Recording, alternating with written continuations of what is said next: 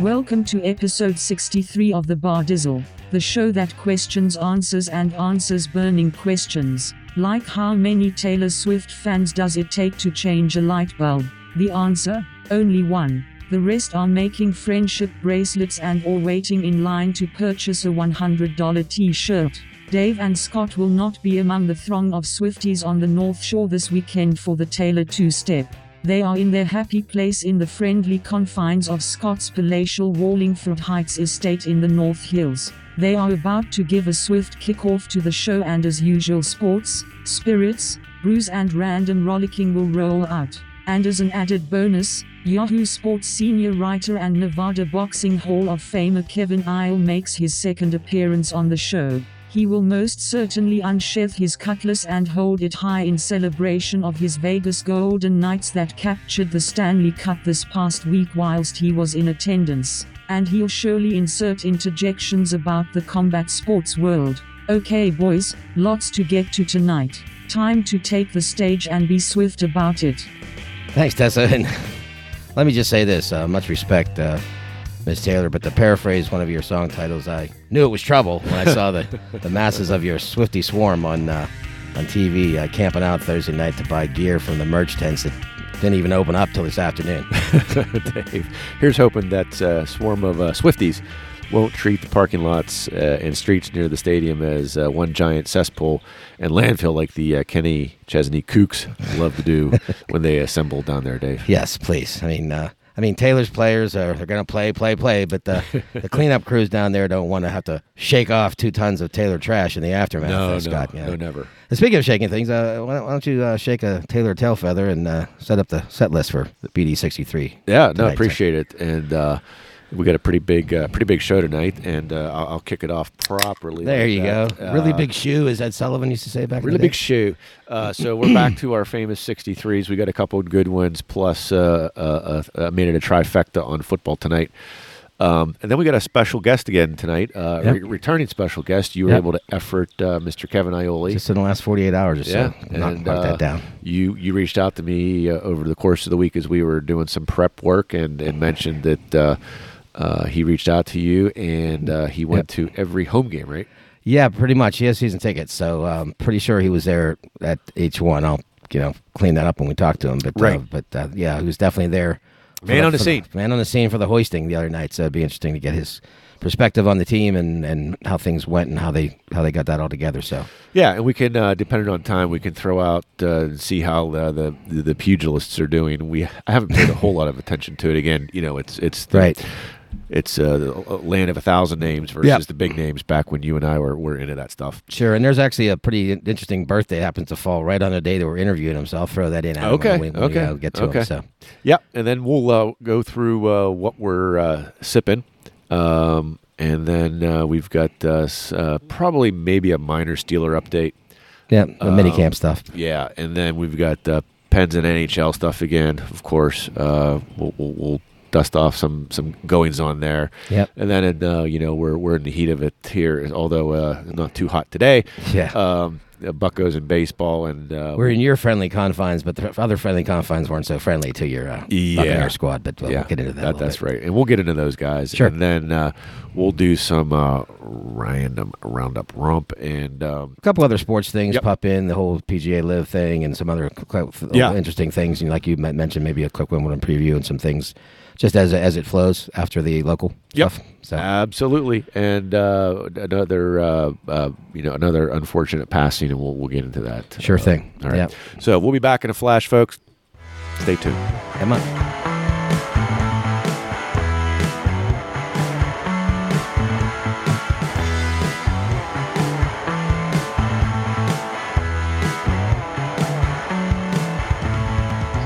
All right, back from the break, Dave, and we've got Kevin Iole on the Bar Dizzle hotline. Why don't you take over, Dave? Yeah, the second appearance for my old buddy, and as one of Scott and I's favorite rock and roll bands from that area like to say when they're out on tour at various places all over the universe, brought to you by fabulous Las Vegas, Nevada, by way of my buddy Combat Sports, Yahoo Combat Sports senior writer and and extraordinaire, and Nevada Boxing Hall of Famer, Mr. Kevin Iole. Kevin, thanks for dropping in.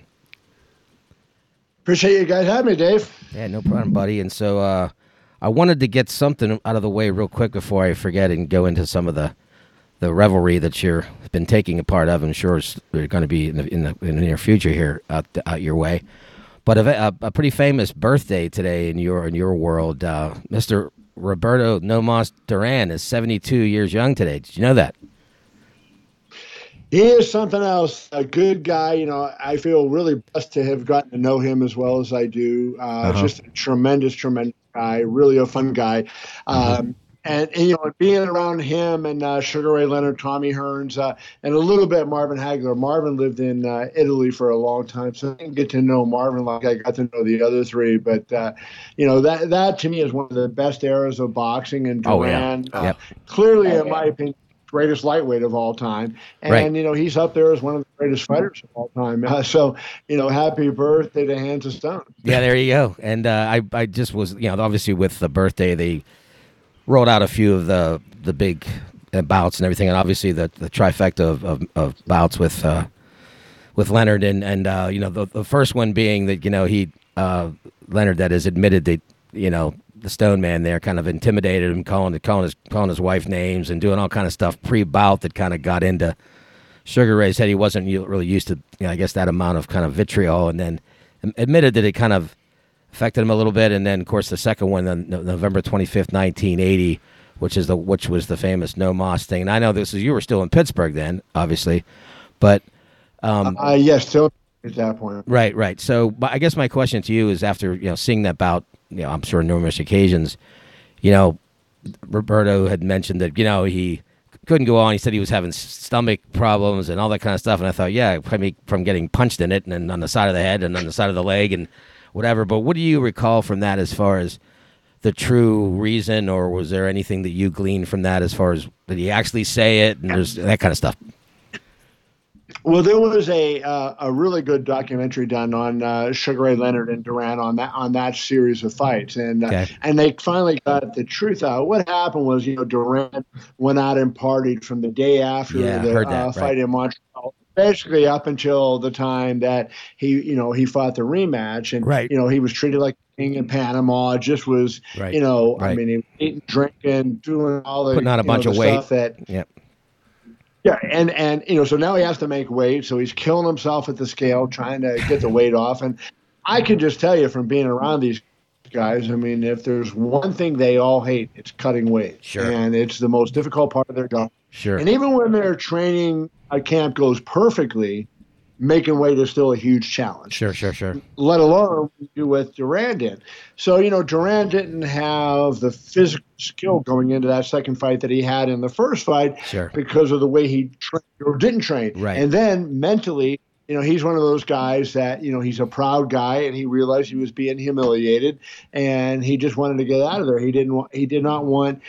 Now they're good friends, but at the time, you know, he hated Ray Leonard, and he didn't want the quote-unquote pretty boy to make him look bad, and so he just said, let me out of here, and that's really pretty much what happened. Right, got it. And do you, I know you mentioned a little bit about sort of a ranking type thing, or what you thought about him, but like in the pantheon of his weight class and in just that group, and we covered that a little bit the first time you were on, which was show 7, unbelievable, we're at number 63, but where did you put him, like up in that range of those big guys that were around then?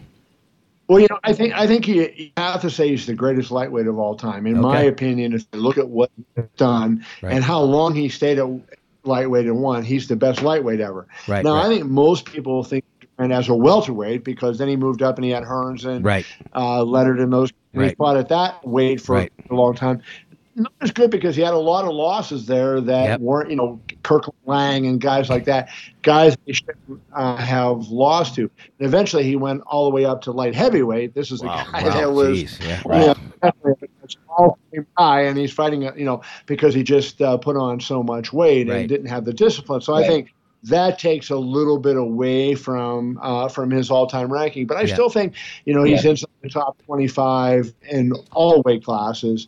and certainly number one. And there's some people that might say Benny Leonard's. There's some people that might say Mayweather is the greatest lightweight. Yeah. A couple other guys, right? Yeah.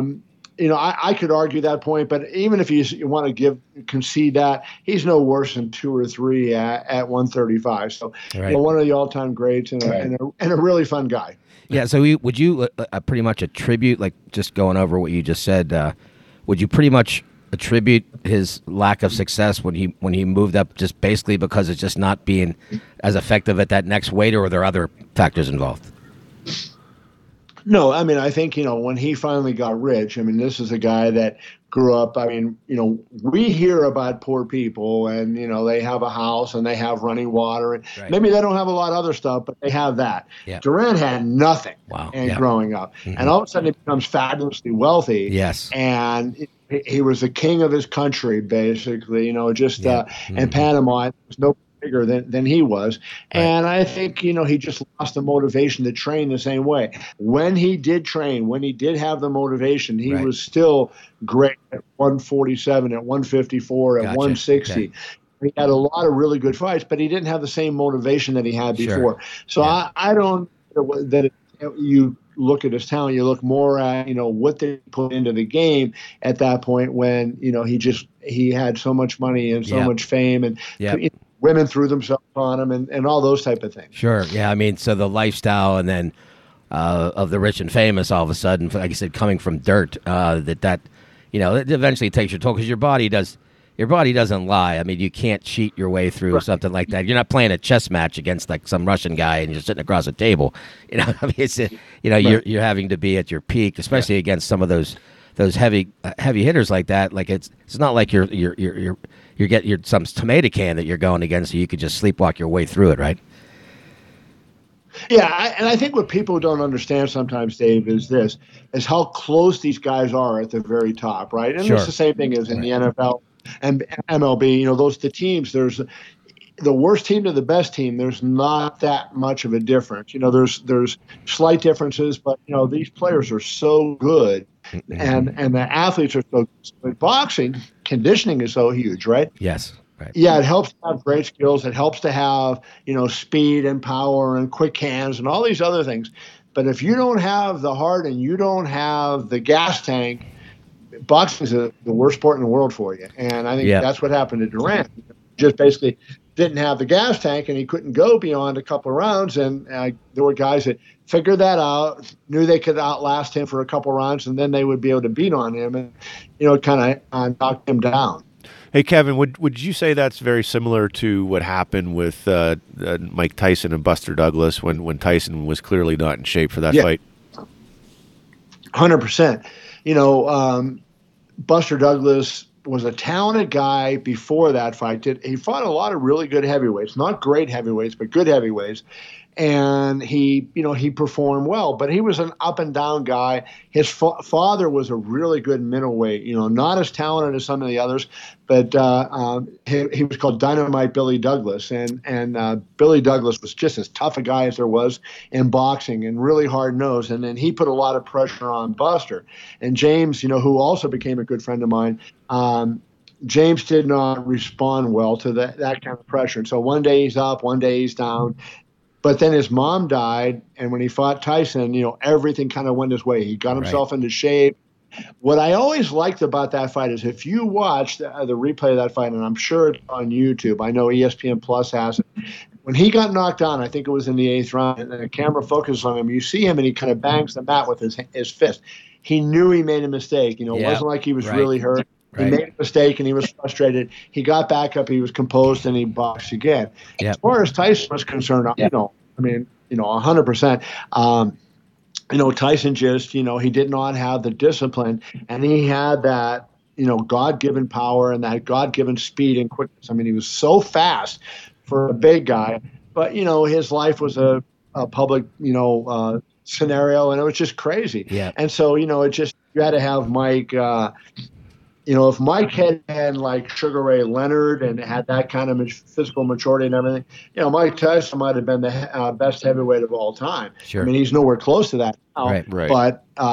But because of what his how he handled his career. He wasted a lot of it in terms of, now, hey, look, he was the youngest heavyweight champion ever. He was the undisputed champion. He did a lot of things. So I'm not bashing him, right. but I'm saying compared to what he could have been right. and what he actually was is two different things. Right? Exactly. And I wanted to go back to something you said about, making weight and just, if you're partying too much, if you're doing some things. In the world of boxing, it's so much different when there's a guy standing across you that's trying to beat the crap out of you. Like, for example, you mentioned some of the other sports, and one I famously remember was like in the first Super Bowl, Max McGee, a receiver from the Packers, who was a tremendous player, right? And but when the Chiefs came into that Super Bowl, the Packers, they didn't consider them even any kind of competition. They just, it was the new league, and they had zero respect for him. And McGee went out and tied it on pretty good, and he admitted that he was pretty much still sweating out the evening before his libations. So, but then he ended up kind of catching a couple touchdown passes. I mean, it's a little bit different whenever you got other guys that can run the ball, pass the ball to somebody else to do some things, play defense, run that power sweep, and then they can get by with you doing whatever, and then maybe work you in later. You can't fake that when you're standing across another guy with gloves on. Right. Well, here's 100% that's true. But here's the thing why I think the athletes today are the greatest they've ever been is because they're making so much money. And so the expectations on them are higher, and the training methods are better than they've ever been. Scientifically, we know more about how to fine tune the body, and they have all these things that, I live here in Las Vegas. If you go over to the UFC Performance Institute, it is incredible what they do with these athletes, and you see a lot. I wrote a big piece about Glover Teixeira, who was a light heavyweight in the UFC, and he was a good light heavyweight, but he was not that elite level. Then all of a sudden he went to the UFC PI and started training there and following their regimen, and he became the light heavyweight champion at 40 years old. Right. I mean, it was all, and he credits the UFC PI for helping him become the champion. And I think that, in today's world, there's very few fighters or very few athletes that go even into training camp out of shape. They're already in peak condition when they go into camp, and then they tune themselves specifically in camp for what they have to do in their game, event, fight, whatever it is. Right. And since we're already kind of there, instead of having to circle back to it, let me just drop into the combat and the MMA thing, because, I this is just me being a complete outsider. I'm really kind of a layman, and as far as I don't follow the sport, obviously, anywhere near like you do, because it's a lot of your whole world. But it seems to me, and just tell me, and I've heard different pundits, experts, just media, whatever, talk about how MMA and combat fighting was such a thing, because I remember it was like a big lead up to these few championship bouts that they would have, the championship fights they would have, and it seems like there's one like every other weekend now. So is that diluted some of the power of that, or what do you think, or is it just as big as it ever had been? Well, it used to, when Dana White bought the UFC in 2001, he bought it at the beginning of 2001. Pride was the dominant organization. They ran, every 3 months in Japan. Yep. UFC had 5 or 6 shows a year, and that was it. So they had the same guys fighting on most of the cards. But then Dana did a good job promoting the show and promoting the sport and teaching people the sport. Okay. Like, I remember in Dana's office one day when I first started covering it, I had covered boxing for a long time. I had covered kickboxing for a while, but I didn't know anything about jiu-jitsu. And so Dana and I were on the floor in his office grappling, and we're laying on the floor, and he's showing me different moves. As one does. And when they built the Apex, where they have a lot of the fights now, they're smaller level fights. Like, there'll be a fight tomorrow night over at Apex. Mm-hmm. When we took a tour, and I was up front with Dana, and all the other reporters were there. It was probably about 40, 50 reporters. Dana showed us his office. And he looks at me and goes, imagine doing wrestling in my old office compared to this place. And his old office was in what had been a map room. And there was a desk. There was maybe 4 feet. And then there was a wall. There was all kind of boxes and stuff like that. He had no room whatsoever. And I remember we were bumping into the desk and knocking boxes over and trash cans. And now his office, it was like, I don't know how, just to get into his office over there, it's a big, long walk, right? Right. And so he did a job of building the sport and make, it wasn't really, in 2000, it wasn't really an option for a lot of athletes. But now it's a legitimate option, and a lot of people are choosing it over wrestling or boxing or whatever. Sure. Okay, got it. So, that answers that, because again, these are things I just hear on the periphery and everything, and I don't watch it that much. Once in a while, I will catch one thinking of you and checking some of those things out. So I appreciate you throwing that in. So who's let me finish it out by this. Who's the guy? Who's the guys? Or who are the people really there right now who are really your studs?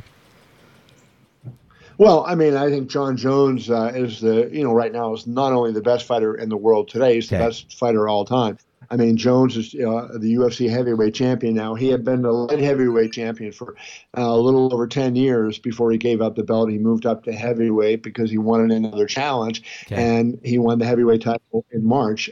He's going to defend it, expected to defend it at the Garden in November against Stipe Miocic, the former champion, and that should be a big event, and he may retire after that. But the lightweight division is filled with great fighters. Islam Makhachev is the champion. He beat Charles Oliveira, who just won last week in a fantastic fight in Vancouver, a #1 contender fight. So Oliveira is going to fight Makhachev, and the lightweights are just really, really good. And Conor McGregor is going to at some point. We don't know exactly when. And now there was that allegation that he raped a woman that came out yesterday, and there was video of him going into a bathroom with a woman. So we don't know what his situation is going to be.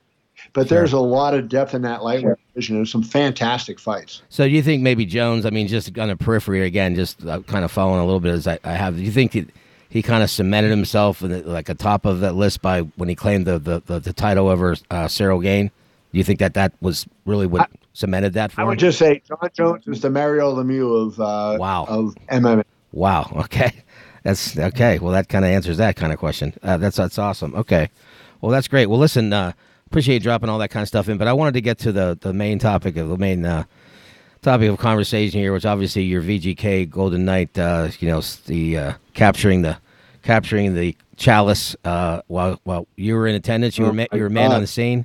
And just right out of the gate, before we get into some of the details, I mean, you already hear how crazy the place is. I think Biz Nasty there, Bissonette was talking about that. He said his ears hurt for like a fucking day and a half, after being inside there. Yeah. How loony would you say that on a scale of like a rock concert and stuff like that?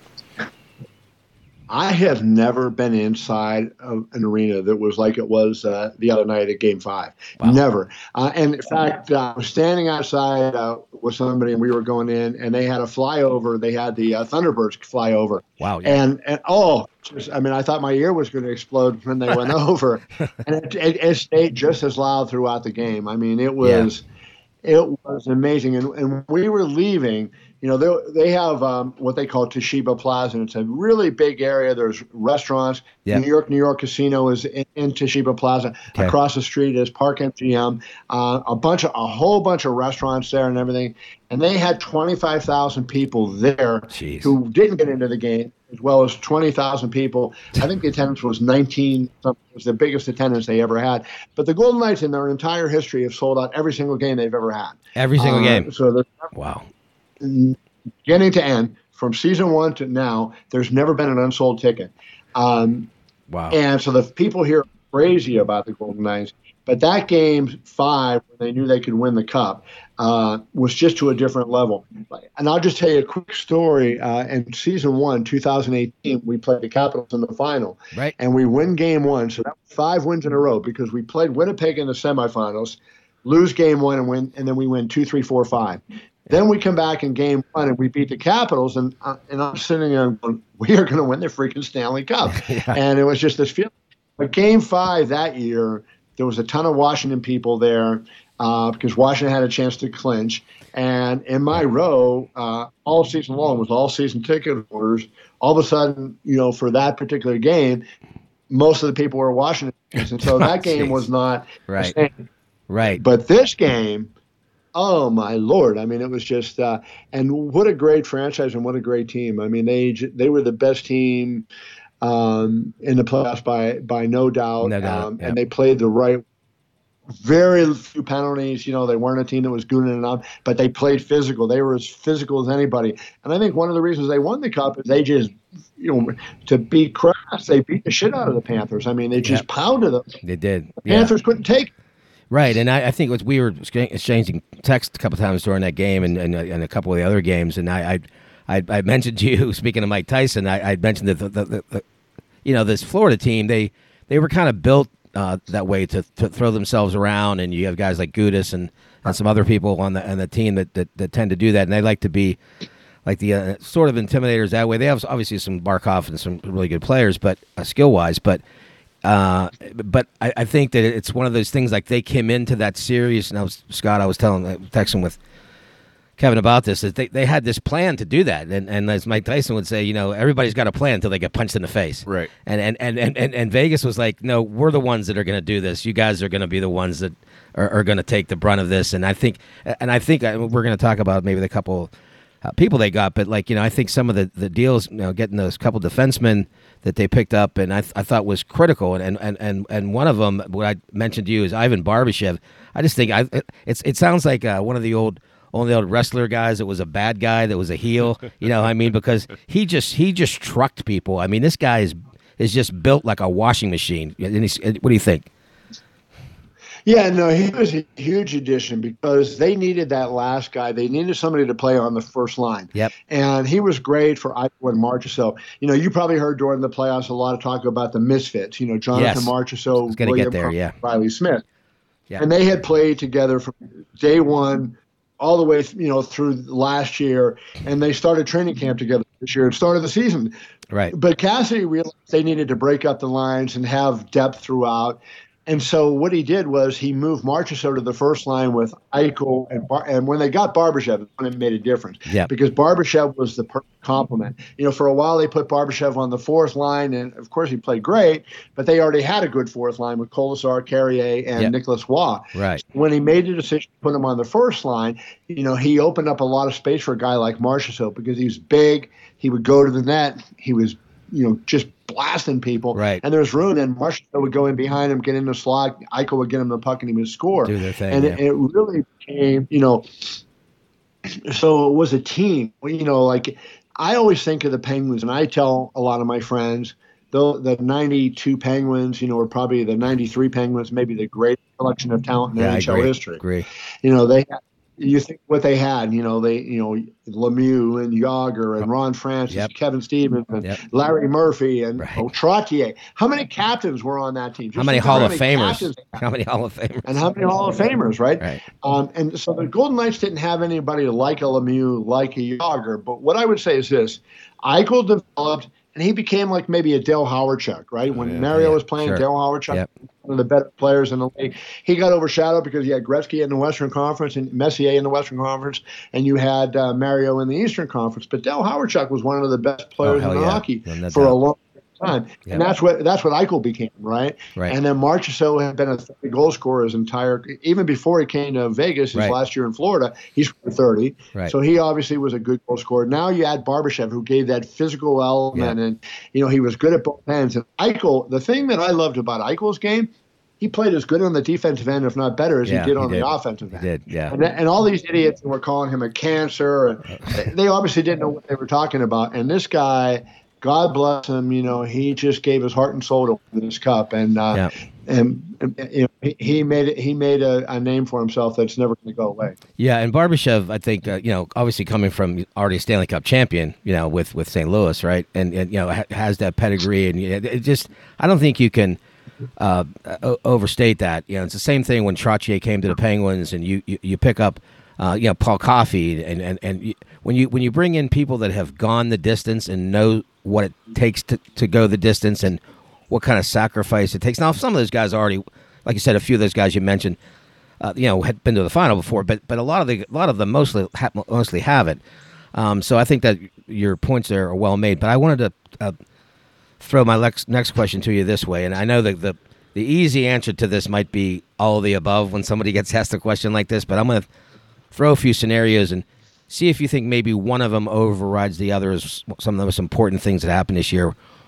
One is Eichel. Okay, I obviously thought that was a great pick. And of course, he was hurt, and had to make his way into the lineup. He didn't come in right away, and so he had to do that, and obviously navigated that way back and did tremendous stuff. The number two thing was the play of those misfits again, the guys that were there the whole time, and how they really ratcheted up their game, knowing what it was like to be there before.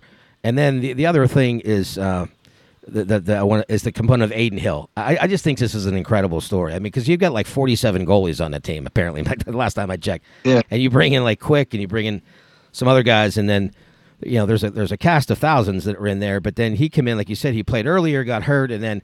But I just think that his run whenever he got back in the playoffs to the end there like that, I think was amazing, and by no.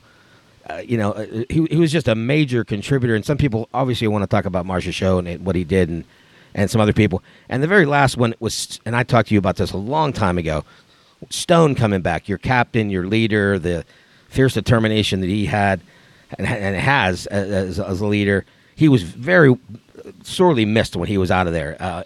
So those components, does one of them, do you think, maybe overrides the other a little by saying, wow, this one really has more weight than the other ones? I know it's kind of a combination of them, but what would you think about that? I think that the whole thing that you have to say is you never win without good goaltending, right? And Brossoit gave a terrific goaltending against Winnipeg in the first two games against Edmonton. Yeah. And then he gets hurt. And Brossoit was the backup to start the year. So for people who don't know, the Golden Knights, their plan was to have Robin Lehner as their number one and Logan Thompson, a rookie, who would be number two. Right. Lehner had double hip surgery last offseason. They found out in late July, early August that he was going to miss the entire year. So now they got to go find a goaltender. Brossoit also had hip surgery, so they were. In August, he was going to be ready for the start of the season, but he might miss the entire training camp. Right. So they went and got Hill as kind of a camp goalie, right? Now, Hill had played against the Golden Knights when he was with Arizona, and I always thought, the Golden Knights would beat Arizona 5-1, 6-1. I thought Hill played good against the Golden Knights. They get 10 goals in those games, right? So when they got him, this could be a guy that could develop. And his goaltending, I mean, he was third in the Conn Smythe. Marchessault was one, was two, and Hill was three. He could have easily won the Conn Smythe for what he did, and I think if had he played the first round, he would have done it. But the other thing, you mentioned Iole and Stone, and I'll throw Alex Pietrangelo in there. They're three best players. Yep. They all played great defense all season long. Right. And so they led the way because it wasn't like, you had a high scorer who was not, coming back. He stayed at center ice. You had guys that they played, William Karlsson was probably their best defensive player, and he was a tremendous goal scorer. But they would all go back, play in their own end, and come out. And that was something that Bruce Cassidy said when he took over that he was going to put in. Now, hey, look, 2 years ago, they won the Jennings Trophy for the fewest goals against with Pete DeBoer. Last season, they had so many injuries. They set an NHL record for man games lost to injury in an 80-game-plus season, and it was all their good players. Eichel, Stone was out half the season. Riley Smith was out about a third of the season. You just go up and down the lineup, and it was crazy how many they lost. So you pretty much throw that season out because they just had so many guys out. Yeah. But they came back this year. And their big guys were committed to playing at both ends of the ice. 200 feet. And I think when your other players see, hey, Mark Stone's getting in front of shots and blocking shots, and he's playing both ends of the ice, they're going to do it too. Yeah. And that really made them 1 through 12 in the forward group and 1 through 6 in the defense group just a bear to play against. Yeah, and you mentioned those guys playing those 200-foot games, and I recall something very amazing that happened, and I remember witnessing it when the Penguins were going on their runs of back-to-back in 16-17, is Phil Kessel, who was obviously a guy that was kind of a one-way, go down the wings, snipe and do his thing. And I'd seen a couple times watching games with either Scott here or some other people around here, and I'm like, is that Phil Kessel in the defensive zone sweeping the puck away at the goal line? What the fuck is he doing? And it kind of gives shows that when people are committed, when you're that close, and you buy into the entire system, that it takes the whole village. You can't have a couple passengers being one way people, I mean, maybe some of them aren't as good at it, being 200-foot players, but you have to have some type of a commitment. And I think to your point is those guys made it their mission to do that, and I noticed that all the way around. I think that the thing that I just noticed, Kev, is that this goddamn team was so hard to play against. You couldn't penetrate like their box in the middle of the zone in the offensive zone, whether they're on a PK or whether they're just normal. They didn't turn pucks over. They didn't make stupid penalties. They didn't make stupid passes. There was hardly any odd man rushes going the other way. If you go back and look at those games, and I come back and looked at a couple of them, and they're just a bitch to play against because they just don't give you anything, do they? Yeah. And they led the league in block shots by a huge margin, so they sacrificed all year. They led in the playoffs, they led in the regular season, they just got in front of shots like crazy. And that helped Aiden Hill, right? That helped Logan Thompson, who was a rookie, was making $750,000, made the All-Star game, right? So they thought goaltending might be a problem because they didn't have they were expecting to start the year with Leonard and Brossoit. Right. Brossoit came back, immediately got hurt. They've sent him down to the minor league. And I happen to have season tickets, believe it or not, for the AHL team, too. So I went. I didn't go to all their games. Why not? I went to a few of them, and I saw Brossoit play down there, and he was playing good, but you think, oh, this is an NHL goalie playing against AHL players. Not a big deal. But, he was a great team guy, and when he came back down the stretch, Logan Thompson had gotten injured, was out for about 10 or 12 games, sure. Came back, played 2 periods, got hurt in the second period of his first game back. He was out the rest of the season. Hill then took over. Hill got injured. He was out. So they had at one point, they had 5 games and 5 different goalies win on 5 straight days. Yuri Patera, Brossoit, Hill, Thompson, who was the other? I forget who the other one was. Yeah. But they won. They brought minor goalies up. I mean, it was freaking crazy. Yeah. But Hill, when Hill played during the season, he was good. When Brossoit played during the season, he was good. So even though going in that they were perceived to be backups, they both played good. And I think Cassidy's system played to their strengths. Yeah. They didn't face a lot of high danger shots. Right. The shots were from the outside. Yeah. The defense we had a huge defense, right? You look at how big our guys are, and all of them were over 200 pounds, all of them were over 6 feet tall. We had a couple of them that were 6'4" bigger and could skate. So that really made a big difference. Yep. And I think that what Cassidy said in the locker room before one of the games, and he was kind of his mantra during the playoff run, especially late, is, hey guys, here's the thing: we're rolling these 4 lines. I'm not going to be sitting here looking at matchup issues. I'm not going to beat my head against the wall trying to match this guy and match that guy and try to get somebody on and shorten the bet. He was like, I trust all of you guys, and we're just going to roll with it. And that's so huge when you can do that, because that's what the Penguins did in 16-17. They had the third line of Benino and Kessel and Hagelin and they had the guys in the fourth line that they could eat some minutes when needed too, with some speed, and I think it's such an advantage when you can do that, right? Oh, no doubt. I mean, the Golden Knights would wear teams down because they started Carrier-Roy and Colasar almost every game. Yeah. And they would get out there and they just forecheck like crazy. Back, Keegan Colasar, 6'2", 230. Not a hands guy, but a good defensive player, a guy that, will hit, can chip in a goal here or there. William Carrier, when he first came to the Golden Knights in the expansion draft, he was like, do you remember Brian Spinner Spencer? Oh, yeah. Of course, he reminded me of Spencer. He would just get going like 100 miles an hour and just fly into guys. Right. But he was getting hurt all the time. So they talked to him about, hey, play the forecheck, don't play that way, be more. And so he's a hugely strong guy. Don't be so reckless. He get in the forecheck. He bump guys, take the puck off him. And you had Nicholas Waugh, who could have, on most teams in the NHL, and I'm saying most, not just some, most would have been the number 2 center. Yeah. Nicholas Waugh was our fourth line. And so he's a guy that they played on the second power play unit. That's how good he was. That's right. But he's on our fourth line, and he's 6'3", 215. And they had this. They would grind guys down. So that the situation you referred to was against Dallas in Game 6. Yes. And he didn't worry about matching lines. He just worked. And the fourth line dominated and won that game. Yep. Exactly. Yeah. And I think that I think Florida, their magic. kind of ran out. I think I've never been a Bobrovsky fan myself. He seemed to right himself, but with Tkachuk, getting the broken sternum, and he had a hell of a run up until then. Yeah, he really did. I think that was just the impetus.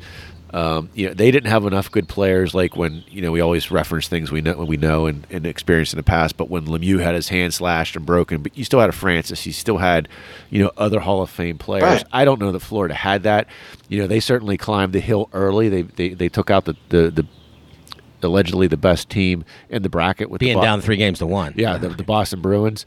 And then after that, they kind of really didn't get a challenge, right? I mean, they walked over both Toronto and Carolina, and I don't think anybody considered Toronto a major threat, but Carolina looked pretty strong all year, and I just think it just comes down, and you said it early on, and it always comes back to goaltending, and that's one of the things that we were lacking here in Pittsburgh with any consistency. We would get goaltending for a week or maybe 2 weeks, and then there would be an injury to Jari again, and he just DeSmith was okay for a game or two, he got hurt but again. he couldn't carry the water for the entire amount. And if you look at he's not.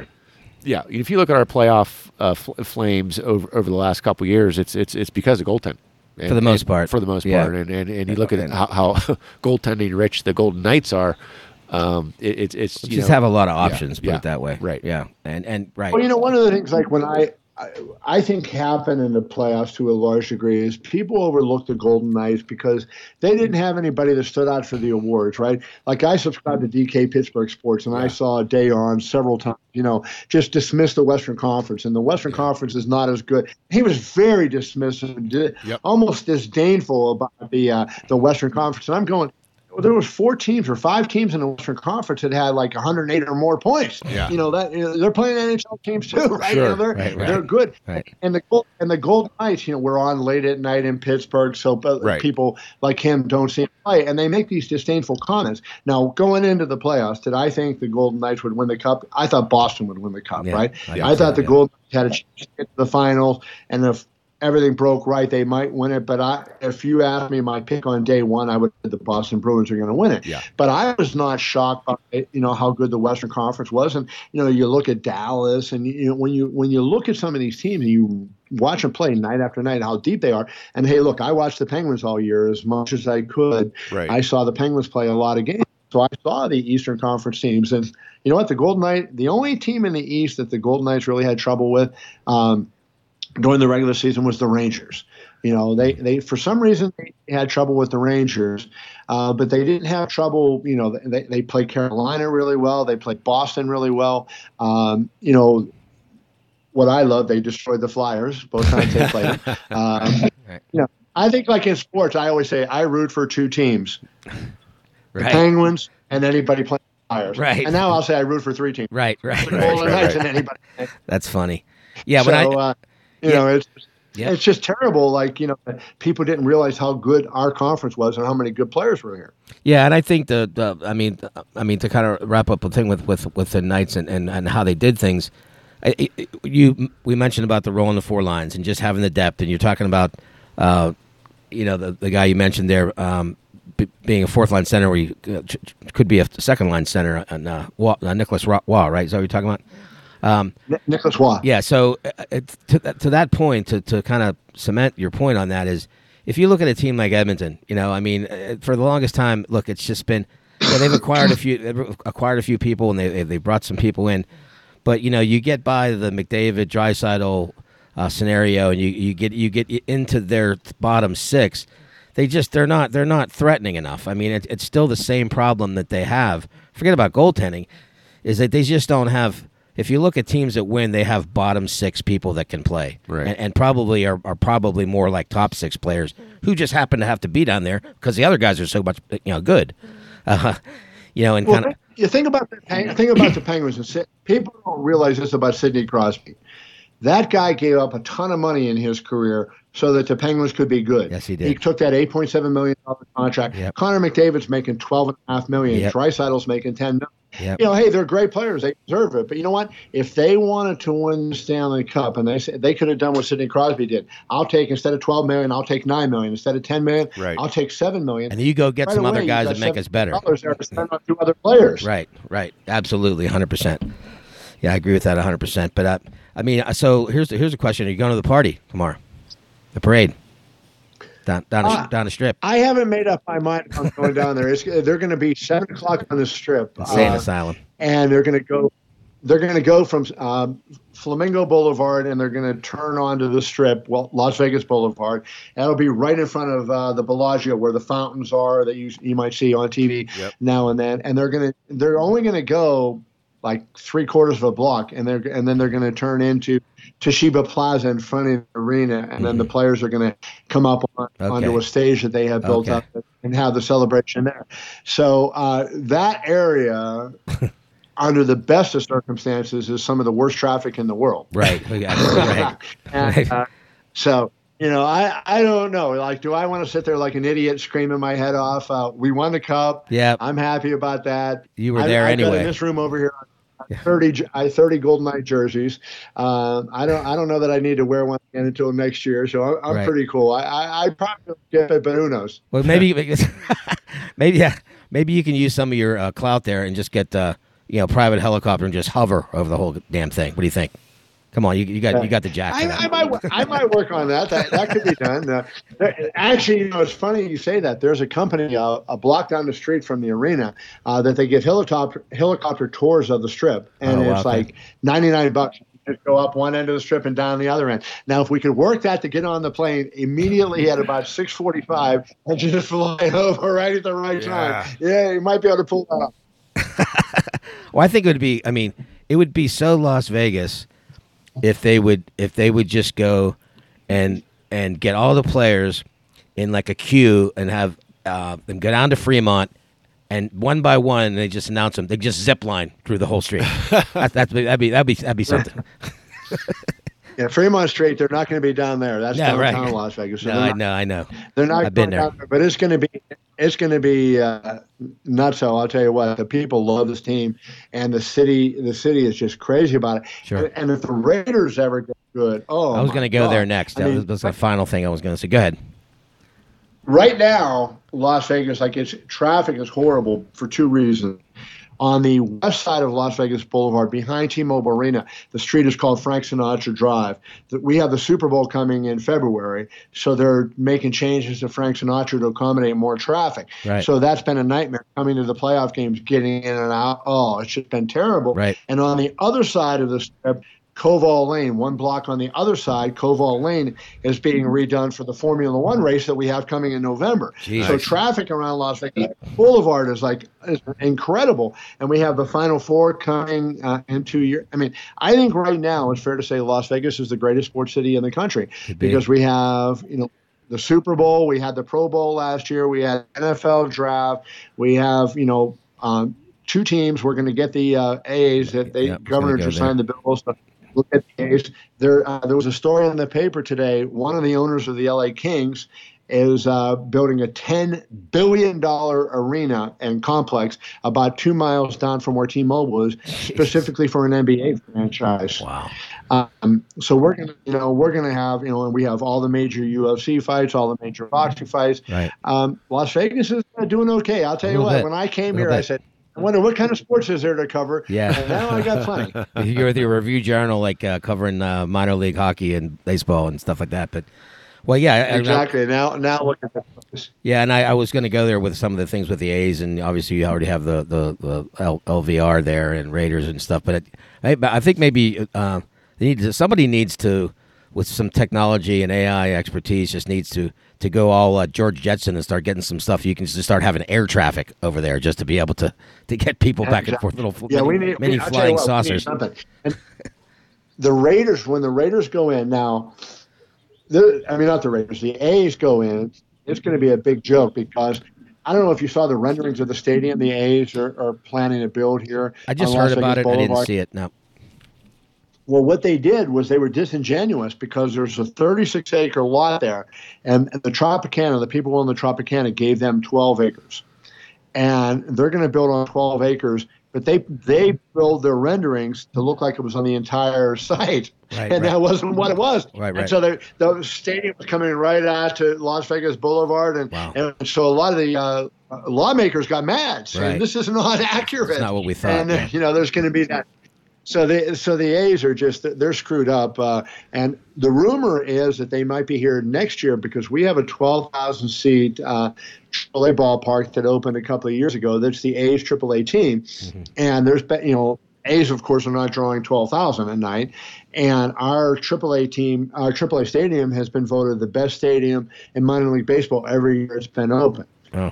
So there's a possibility that the A's will move here next year and play in that AAA stadium in 24, 25, 26 until the new stadium is open in 27. Awesome. Well, one other thing before we let you go, and I know you have some plans for the evening here. I just say, we'll say this to wrap up the things about the talk here about the VGK is when Gary Bettman took over, coming from the NBA and doing his things there, and he was not popular, with hockey fans. We had this kind of a niche sport when you and I were going. It was like, with our few thousand fans, and obviously that had to do with the team success and everything. But it just wasn't the thing. And when he made all the rule changes, like you're seeing Rob, I like to call him Manfred Mann, for baseball, doing the things with the pitch clock and the timing and everything like that. What he did was just monumental. I don't think you can overstate what he did because taking out the red line, 2-line pass, all the different changes there, and also the salary cap. I mean, it was just gargantuan because otherwise you just have, the teams like the Capitals and the New York teams and California, whoever had the most toys and most money would win. And I just think when you look at where the league was when you and I were really into it, and eventually the Penguins got great and they won the Stanley Cup, but what he did. The Las Vegas experience, like it or not, if you think it's too much glitz and glamour, whatever that you might think if you're an outsider, it's an amazing thing for the sport. As you mentioned earlier, every single solitary home game has been sold out, and the experience that people get in there, just like with Nashville. I mean, you could hate it, love it, throwing fish, all kind of stuff, but it's putting this back on the map. Why do you think ESPN? I tell people this. Why do you think ESPN, TNT? Why do you think ESPN got back on this train? They don't back losing things, and they wanted to get back on it because, to me, it's in the best health that it's ever been, and all you have to do is turn on a Las Vegas Golden Knights game to see what kind of joy and experience and winning the cup aside, which is fantastic. But any game that you watch for them, it's a show like every single night. It's like having a residency. It's like having the Beatles with a residency every single night. Forget about the cup. This is like this all the time, isn't it? Yeah, no, I mean, they pushed it up a little. The fan emotion went up a little bit during the playoffs. Yeah, of course. But I mean, I think of we've had all these great groups that have performed in intermission from season 1 till now. Yeah. The Blue Man Group has done an act. Cirque du Soleil has done an act. Had Michael Jackson live, Beatles Love. Right. All these things. We had celebrities of all sorts come to the games. Right. They have that siren, and they always have an A-list celebrity, or usually have. Yep. I will mention, by the way, just very modestly, that I rang the siren in a playoff game. You did, and we scored 21 seconds later. So 21 seconds.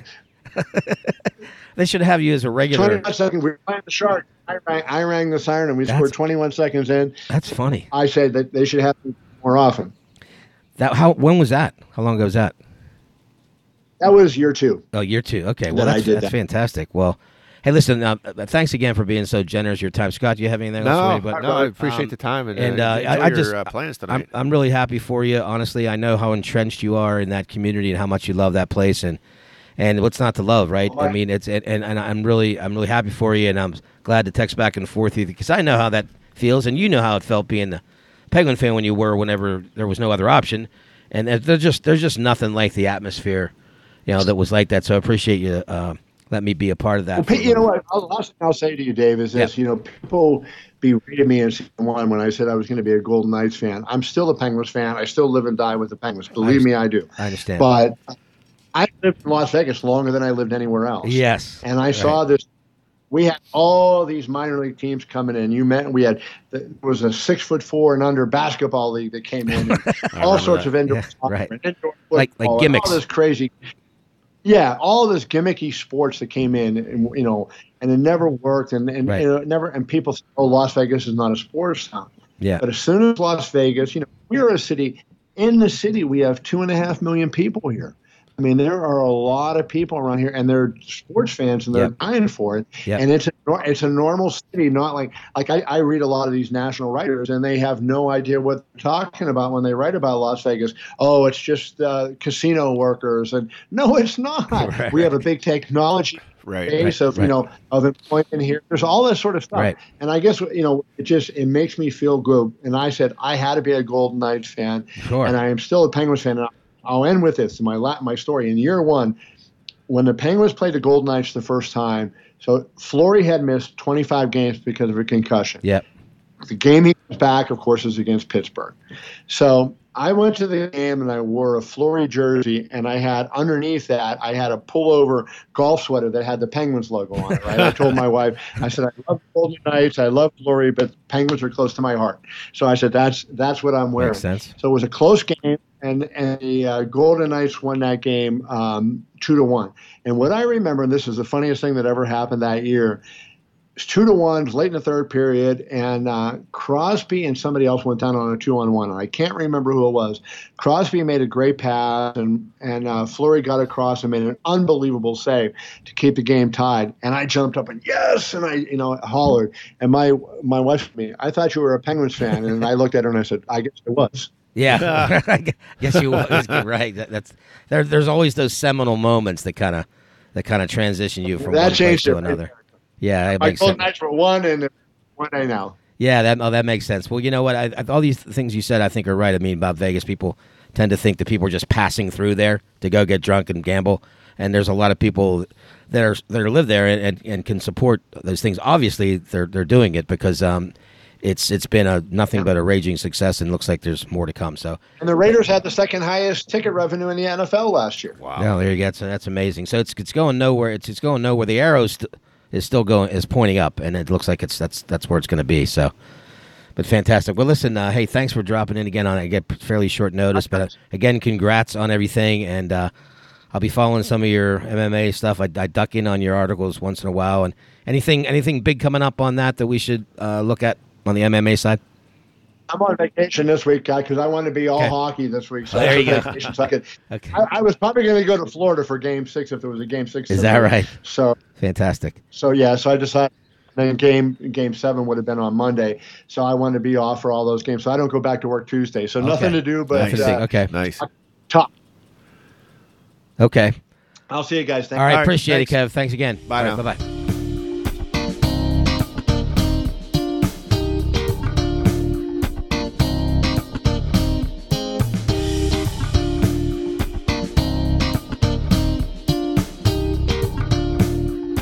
All right, Dave, back from the break, and let's dive into famous 63s, and we've got all football tonight.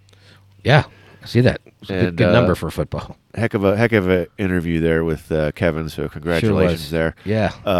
3-1 bad guys up in Milwaukee with some really ugly uniforms. Right. As we broadcast this evening, the Buccos are in a pretty big road trip up there in Milwaukee. There, it's first place on the line. Milwaukee's lost 6 in a row. We've lost 3 in a row, and somehow we're still a half game ahead. Yeah, same. Anyway, so let's dive into the famous 63s. And first up is Gene Upshaw. Yeah, what a tremendous player. You probably didn't see him as much, being a little bit younger than I. Oh, I saw enough of him, but not of his playing days. That's what I mean. His playing. Well, yeah, it was as being the player rep. Yeah, sure. A lot of things went on there, but yeah, Eugene Thurman Upshaw Jr. It's a lot of stuff. Yeah. Arguably, maybe the best guard. I mean, a lot of people think there's a lot of names you can throw out there, but that's arguable by most people's standards. I mean, Hall of Famer, 7-time Pro Bowl, 5-time All-Pro. 217 games. 217 games, especially at that position. 207 started. It's a lot of knocking heads, and like a lot of those guys, they didn't have a long, long life. He lived to 63, but I mean, it's those guys that are in those train wrecks every single play. It takes its toll. But look, he was he was just outstanding. And those Raiders 70s teams, like the Steelers 70s teams that that knocked into each other for a decade or more, when they were so prolific, both of those teams. 17th overall pick in the 67 draft. I was just looking at that. And I just Texas A&M Kingsville. So he didn't come out of it. It's almost it harkens back to like Joe Green with coming out of the small school that he did and in Texas.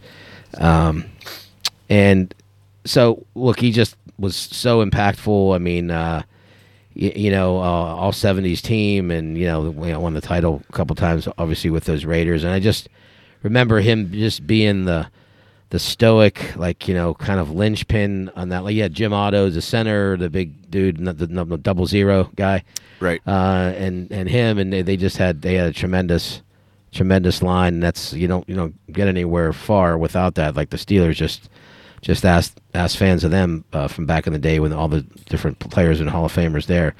So it just obviously turned into a NFL player rep and. Later on and did that whole deal. But we're talking about starting. If you look down through his whole career, starting in 67, he started at least 14 games his entire career, all the way through to 1977. And as he was older, his last few years, he started all 16. I mean, and so he said, "Give me 2 more, I'll take them." Yeah, and the early part, I guess they were. I can't remember when they went to 16 games, but those first several years, I think, were maybe 14. It was 77 or 78, something around was that there. far? Yeah. So that's why all those 14. So he basically started just about every game, pretty much until the very end when he was piecing out there in 81. Other than that, that's to me, and I'll throw it back to you here. That stat alone is insane for an interior lineman, Scott. I mean, Jesus. I mean, he definite Iron Man. I mean, Phil Kessel's got nothing on him. Shit. But I to me, and Hall of Famer, 7-time Pro Bowl, 5-time All Pro, Hall of Fame, all 1970s team. I mean, as you point out, as much as we love our Hall of Fame offensive linemen from that era, this guy would definitely start. Oh, there's no question about it. And just if you look down through the line of some of our guards and Alan Fenneca's and the other guards we had on that 70s team and having Webster at center, but then who's the other guard that Davis? And some other people like that and they were prolific, obviously, but this guy was just like you mentioned, Iron Man. I couldn't come up with a better term. And it's Iron Man's one thing, but he wasn't just a serviceable guy that was just in there. He was dominant. But all the All Pros and the Pro Bowls speak to that. And there was only so many teams back then, but so it made it. You're playing against really good competition a lot. There wasn't a lot of Pop-Tarts. No. That you're playing expansion teams and whatever to pad your stats or your pancake stats. It wasn't even a stat back then. Right. But I mean, like now they have a metric for everything, and and I'm sure if they had metrics for quarterback pressures and things like that, that I'm sure it was very minimal when it came to him. Now he was a guard, not a tackle, but at the same time, and probably if you looked at the 100-yard rushing games that they had with some of their running backs that they had and things, obviously he was a very big part of it. So tremendous dude. Yeah. I mean, heck of a guy to lead off with and lead right into the next 63 from your Pittsburgh Steelers, Dave. One Dermonti Dirk Dawson. Yeah, and speaking of offensive linemen, especially centers, I'm certain that we talked about this in another show when we talked about Webby at 52, Mike Webster, that the Steelers were just so fortunate to be graced with so many different prolific centers. Webster's side there was Ray Mansfield, the Ranger, right? Yeah. And he was in there before while they were grooming while they were grooming Webby, and he was awesome, and then you throw in a Dermontti Dawson, and later on comes Pouncey. Oh, by the way, and so yeah, I mean, right, and these guys are. I mean, Pouncey's going to be a Hall of Famer, I believe, and Dermontti is one, and I just think it's just amazing at that position how many great players there were, and what I just remember about him, almost kind of in the same ilk as Pouncey, is he's very athletic. I mean, 6'2", 288. But, you could see him out there after taking on a block from a nose tackle or something, pulling out on some of those trap plays that they used to run back in the day. And, Chuck Noll. Yeah, so he wasn't just a stationary target, to just fend off people. He had athleticism, and all 90s team. Again, 7-time Pro Bowl. But here's the thing. Some guys, they have the Pro Bowl, and then they have maybe they're 7 or 8 times or whatever, but then they have maybe 2 or 3 all-pro. All the Pro Bowls that he was in, 6 of them he was all-pro. So he was basically deemed the best player at that position in that conference, not just in the Pro Bowl. So. Yeah, sorry. Go ahead. Another Ironman, though. 184 games, started 181, Dave. I mean, yeah, that's crazy. It's just that's insanity. It really right? is. I mean, right. It really is. And I remember when he was drafted in '88, and I was like, "What? They play football in Kentucky?" Right, exactly. Yeah, because and that's a great point out by you, because if you look at early '88 season, his rookie year, he's just getting his feet wet, but from '89 when he takes over the reins, he goes 10, 11 straight seasons playing every single start in every single game. As a center, and I wouldn't be surprised if it was every snap. It probably was, and so some of that is genes. I mean, obviously, not the Levi ones, right. But just being able to recover or not getting injured. Some of it's luck. Yeah, you have things that happen to people that were unlucky, like Ryan Shazier, but that position itself just lends itself to being able to. You'd surely miss a game here and there just because of how brutal it is in the interior like that, and that's just a testament to his longevity. 184 games total played and 181 starts. So anything come out of you anymore about him? No, I think you look at the number 63 and it's like offensive lineman, but then you bring 2 of the greatest offensive linemen into the discussion, like bang, right? So I think that, and then for fun, I threw in a third. This guy's fun to talk about. Probably could have been a Hall of Famer. He just didn't apply himself. Chuck Noll always talks about it, and if you do have a minute, go ahead and read that Sports Illustrated article by Paul Zimmerman that I included in the show notes. Yeah. But Ernie Fats Holmes. Yeah, and before we go to Ernie, I just want to say one thing real quickly, and that's that an article was put in here just today, I believe, by Joe Starkey, who was talking about the 10 greatest modern-day Pittsburgh athletes who never won a championship, and he kind of mentions why. Dermontti Dawson's, he just said that nobody in Steeler history had more first-team All-Pro nominations, 6. He's a Hall of Famer and one of the best centers you ever played. Main reason he didn't win, he never had a player good enough to snap it to. That's the problem with some of the quarterbacks when that you're they had. Snapping it to Mark Malone and Bubby Blister. Bubbly Blister, and the likes of those kind of things. But I thought it was an interesting drop in, and I'll maybe reference that a little bit as we go a little bit later. But yeah, so the Fats Domino, the famous shooter of police helicopters back in the day. Yeah, that whole thing? And Zimmerman does go into that a little bit. Okay. So he not only was shooting in helicopters, he there's a quote in there, it says traffic made him nervous. So he was like firing at trucks on a highway. Right. And then when helicopter arrived, the police helicopter, not a helicopter, the police helicopter arrived, he turned and fired skyward at that one. Right. I mean, could you imagine just like the way it is now? I mean, like where that would be you'd be so effed if you did anything like that. It's just crazy. But he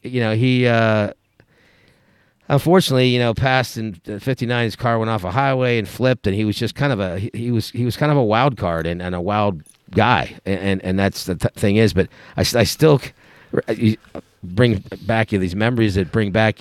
He had that arrowhead thing on his head, just pointing the way to the Super Bowl. Right, arrowhead pointing the way. But Chuck Noll just talks about. He's like, you don't see too many guys finish a game that he plays across the line. Like, and you look at those guys. He was nasty. He was just nasty, and he was actually with the team longer than I thought. I think he played through the '77 or '78 season, and that's about the time where I was about 7 or 8 when I really started following the Steelers. So the first 2 Super Bowls, I really, I was around but didn't follow. Yeah. But the second 2, I was definitely there. I watched both of those Houston Oiler games for sure. Those are etched in the back of my mind forever. Yeah. But it's just this guy was a terror, and Noel said that he was as strong and as nasty and as effective as Joe Green. It's just he didn't have the, I don't want to say discipline. That's probably not the right word. He didn't have the want to for a long enough time to do all the right things to continue doing it. Yeah, this article I'm actually leafing through it as we're talking here, and it's some of those funny things. One of the things that just comes right out of me. There's this gentleman, Tom Keating, who was a former Raiders defensive tackle who joined the Steelers for a year. In '73, the year before they began their Super Bowl run, he's quoted saying, "Nobody would line up against him in practice." Just did, because they didn't want it. They just wanted any part of him. He said, "I got a tremendous kick out of him. I remember one day at practice, a helicopter flew over the field. Ernie stopped, looked up with his big smile, and said, "Looks like just the one I brought. That looks like just like the one I brought down." But you're right. I think. And then not just like you said, Noel said, take a look at the way the guy who had played against him looks coming off the field after the game, and when he wasn't able to finish it, right? So I think that what happens is there's always one of those guys right on line that's successful, because LC was a big, tall, gangly dude. He's flashy. He could spin you. He could do moves on you. I mean, Joe was Joe. I mean, he could do whatever he wanted to. He was so man strong, mean and nasty, throwing people down, and people knew it. Yeah, and but he also was athletic too, and he could do some things that way. Ernie was just in your face. I'm just going to pummel you to the beginning of the game to the end. Street fight out and out. Right, street fight out and out until you just break down and don't want to play anymore. Yeah, and that's kind of how he was, and I think that he probably didn't get enough credit because those other guys were getting so much of the run. White and Green. Yeah, and then I think he was probably dealt with some mental I don't want to say challenges, but I can't think of a better word. No, that's probably about right. I think he had some imbalance, and if he had some help there, he might have been. But again, maybe that's from knocking your head into the other guy across from you, for 2 hours. Yeah, and he was famously really got into some battles with reporters and different stuff like that. There's a good one in there where he grabbed the reporter, picked him up by his shirt with one arm, and held him up against the wall. Okay, I see it now. Yeah. Well, he lectured the poor guy on the finer points of covering the Steelers. Yeah. The finer points. That's funny. So, but fun guy to talk about. Unfortunately, I don't really have many memories of watching him live. I've seen a lot of good. Footage of him just destroying people, but fun guy to talk about. It was a big factor in those first 2 Super Bowls. No question. And I just want to throw kind of an honorable mention. We only had so much time because we dropped this Kevin interview in just with it recently, like within the last 24 hours or so. So we wanted to make sure we got through this segment a little bit quicker than normal. But Mike Munchak was a tremendous guard. I mean, just an unbelievable offensive lineman that came here as a offensive line coach and arguably could be considered one of the best at his position also. And he just was just so consistent throughout his whole playing career. I mean, and he's from Scranton.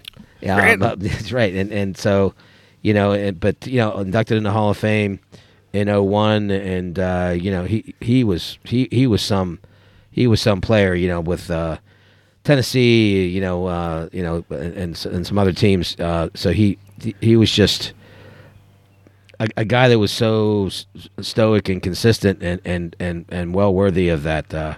That was a the 70s type of guy and early 80s. But the one thing about him was just the longevity of his career too.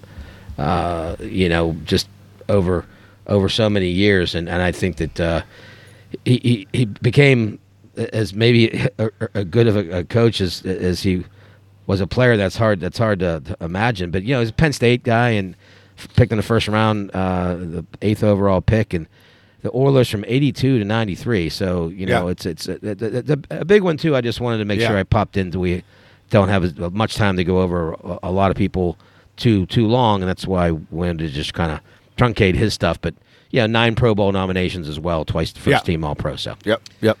Great guy, and certainly was I don't want to say an architect, but helped the Steelers' offensive line here. And at one point, I think he was a candidate for head coach, wasn't he? He was. He was one of the people that was a candidate during that. But he definitely helped navigate the Steelers in the late '90s, early 2000s type of deal when and it became the coach of the Titans when Jeff Fisher finally left after he was there forever. Yep. So anyway. All right, good enough, and it's time to head off to another quick break and come back with my favorite segment, What We're Sipping. All right, back in a flash.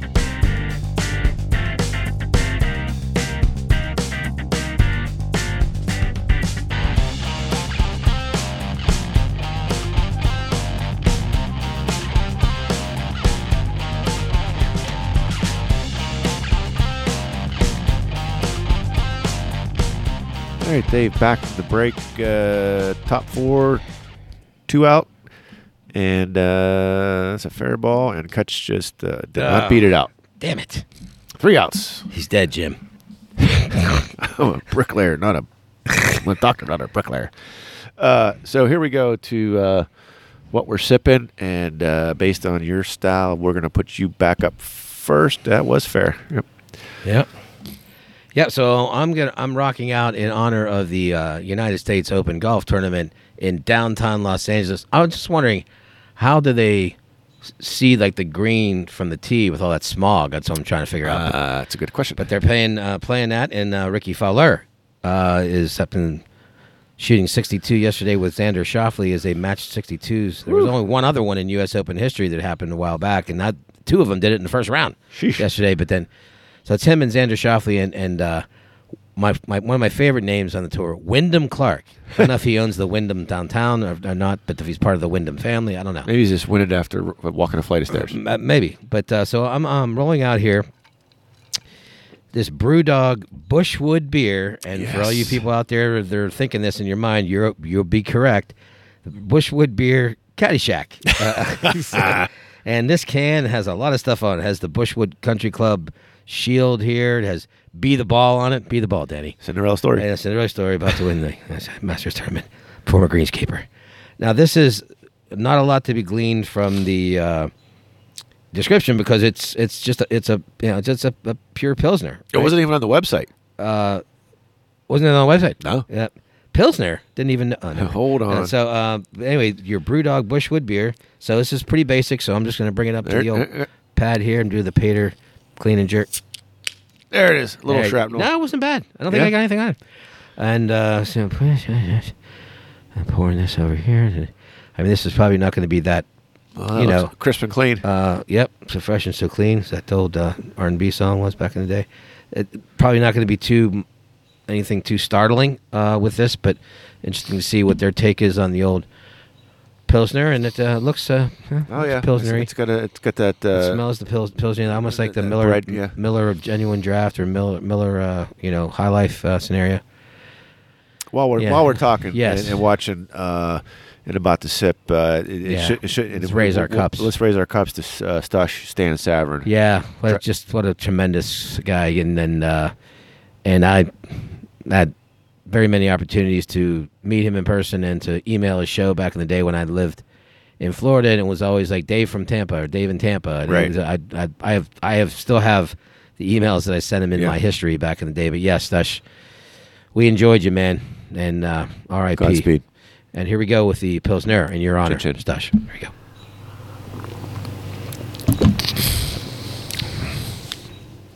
That's interesting. Okay. Okay. If you gave that to me and asked me what it was, I don't know that I would say it was a Pilsner. Yeah, I was wondering about that. It's got a nice little bit more density. Little density, little kick, and I don't know. It's a hop forward kick. I'm trying to figure out what the note is. I mean, after a couple sips, I do get the Pilsner type of, but not overly Pilsnery. But this is definitely a post golf, the 19th hole type of beer. Oh yeah, you know what I'm saying? And nice and fresh. Right, and Judge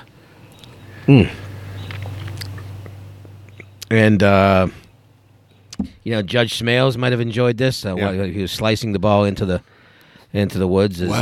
We're waiting. We're waiting. That's what I should have said before we started. Before I cracked it open. Gambling is illegal here at Bushwood, sir, and I never slice. Yeah, that's fine. I mean, I think this is lawnmower, post golf, post tennis match, post something. Did you get this? You said 5%. 5%, just right on the nose. Yep. Just nothing spectacular. Just doing its Pilsner thing, and I'm fine with this. I think some of these things that are just pure Pilsners tend to be too Pilsner, and I agree with your original assessment. Is I wouldn't necessarily grab that right off the first couple of sips. It's and now when you go through it a little bit more, okay, yeah, I get it, but it doesn't cranberries linger. On some of the Pilsner ones that are really Pilsner-y. Yeah, something really a word, but they rest on the back of your tongue type of thing. Like, oh, that's definitely Pilsner. Yeah, especially the ones that aren't real. There's less of a room for error, in my opinion, with a Pilsner. Yes. With an IPA and some of these other things we've been drinking. There's so many different notes and things you can mix in. These like Stella, like to me, Stella Artois is a Czech Pilsner and probably near the top of Pilsner land, even though I smash LBLs frequently. Yep. Yep. And to your point, I think if you come out and say, I'm going to just be this thing, you better be doing this pretty good, because you can't hide it with you better get Simcoe and this and that. Right, you better have your 10,000 hours. Right, you better put it right, because otherwise it's just like, okay, well, this is all you got, but you didn't give me enough of all you got, and so you're I guess what I'm saying is you're putting yourself out there by having one thing, so it better be like Miller Lite and Budweiser and whatever. Here's the thing though, right? So Brewdog's so good though. I'm not surprised. Not surprised. I think it's good. Does it taste better than my Labatt Blue Light? Probably. The difference though is the Labatt Blue Light's probably cheaper. It's lower in alcohol. Yes. So I know my math on the Labatt Blue Light. Yeah. So I'd have to do too many more calculations to make sure that I'm legal, as they say. Yeah, and the Brewdog, by the way, full disclosure, I got this at Market District. It was just they had a few of them in the combined mix and match 6-packs that you can get for $13. Right. But I just happened to see it, and it was a drive by, and I said, "This would be great, U.S. Open." Apropos. Oh, that's perfect. So I grabbed. So I don't know what it would be for a sixer. I mean, obviously, it would be more expensive than LBLs. We can get like a 30-pack for a great price. I had to re-up my 15-pack earlier today because actually no, it was a 30. Without the Penguin logo. So this is from my last batch. Oh, yeah. The Mike Lang batch. And the real-time update, your 43-year-old king of the hill here is trying to stay on top. You just got to hand it to this guy, Rich Hill. He's he just battles. He just grinds. Rick Russell, Bob Walker. If he was a hockey player, he'd be like a fourth liner, just going and mucking people and just just trying to coming in elbows put high. his minutes, coming in elbows high. And he comes from like 47 different arm slots. Yeah. Different speeds and spins on the curveball, comes down sidearm sometimes. It just and one thing I'll say about Rich, you don't spend this much time, 20 whatever years, in the league. You don't spend that much time in the league unless you are smart and know how to pitch. Right. I mean, I don't care. And for the most part, been a starter. So this is not some guy that's relegated to the bullpen in his last few years. And he's been on some Dodger teams that were pretty. So they handed to the guy his fifth starter, with guys going out and like. Well, and we'll talk about the Pirates later, but I'll just big ups to this guy because he takes this very seriously. He's not somebody just hanging on. Well, I'll go to the Pirates, get a couple million, whatever. Yeah, right. He when he doesn't do well, he expects, like when he goes back in after giving up a hit that he knows he made a wrong location to, he's pissed. Yeah. Like he's not just saying, well, look, what do you expect? I'm 43. I'm just kind of trying to help out. Right. He's right, like, no, I expect to do good. He expects it. And then that's, you just got to hand it to the guy. But he's trying to be crafty. Yeah, he's the crafty lefty.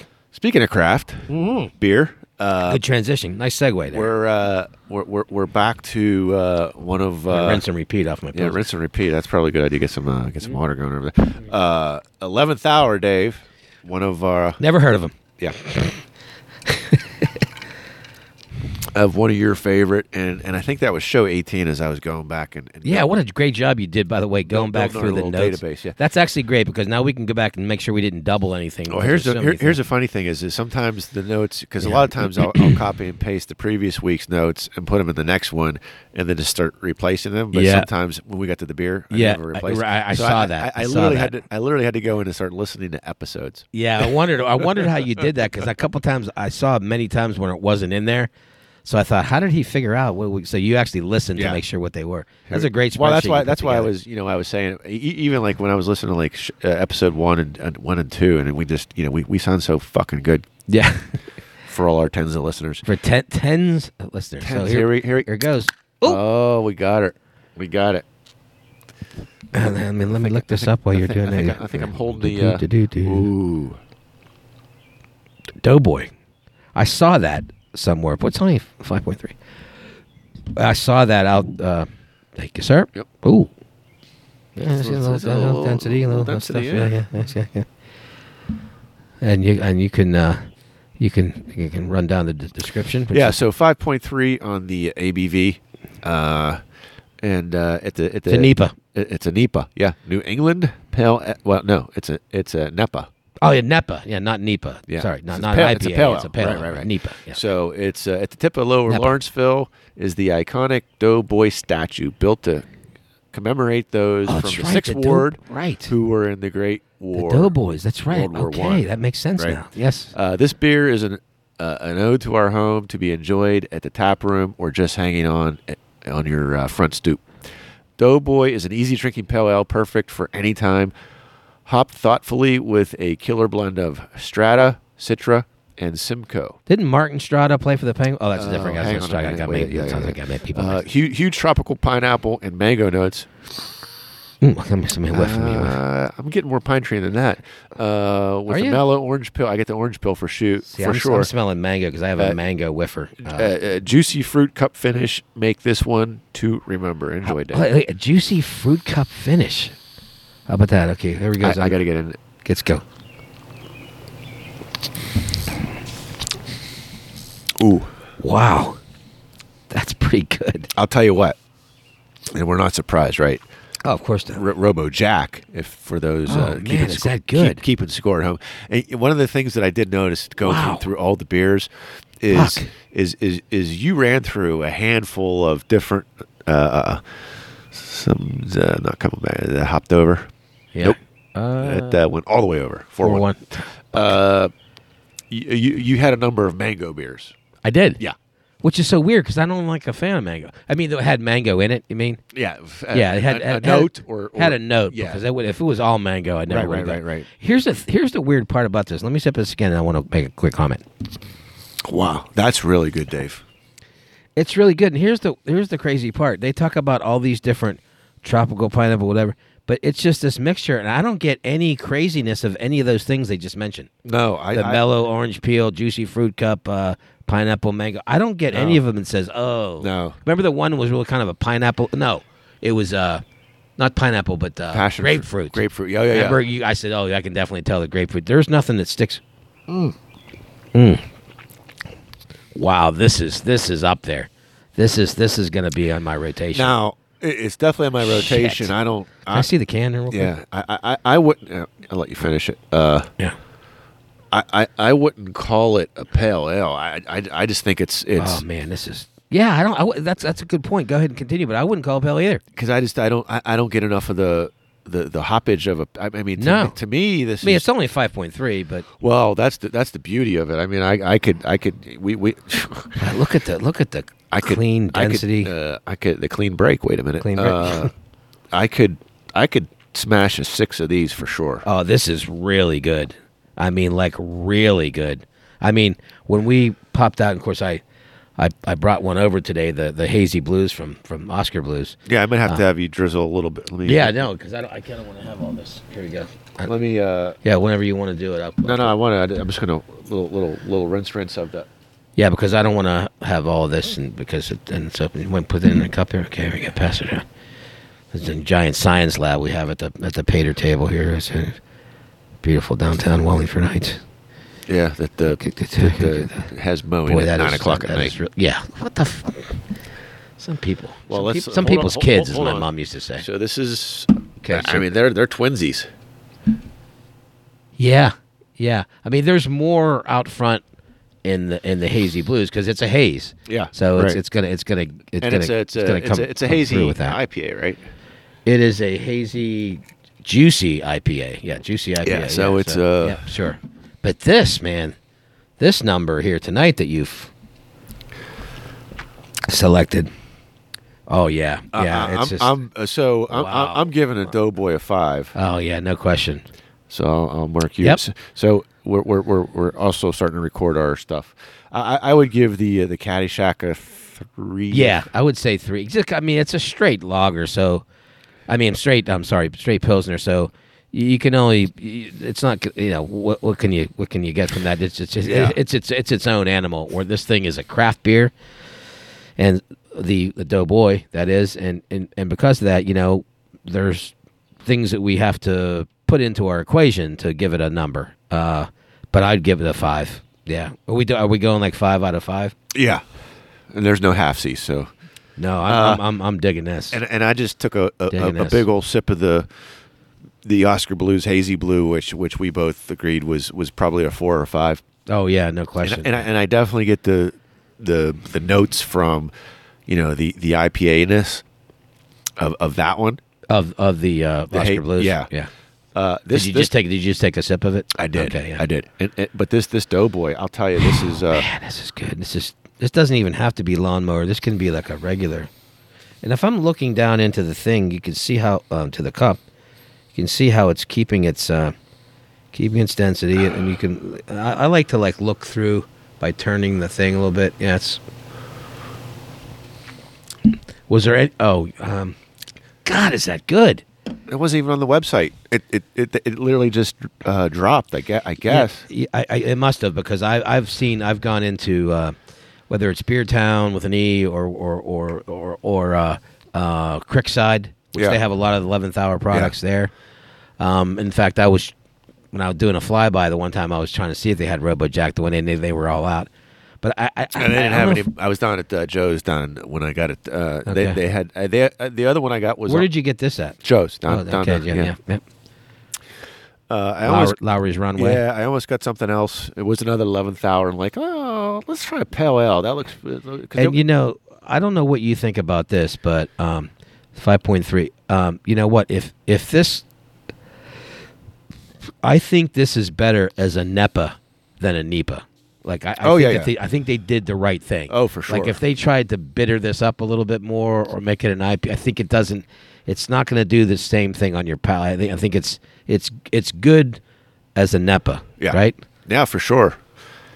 Oh yeah, I'm gonna be finding that. Did they have? Now, did you get was it a single or did you get a 4-packer? And they're 16 ounces. Brilliant. I didn't even ask how much it was. I think I might.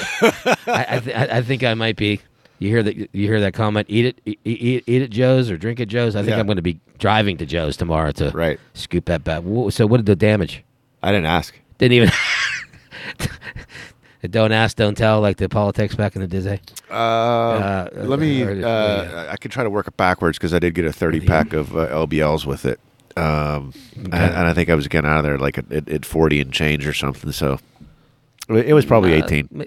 Probably 18. Yeah, because the 11th hour is typically pretty high for a 4-pack of whatever.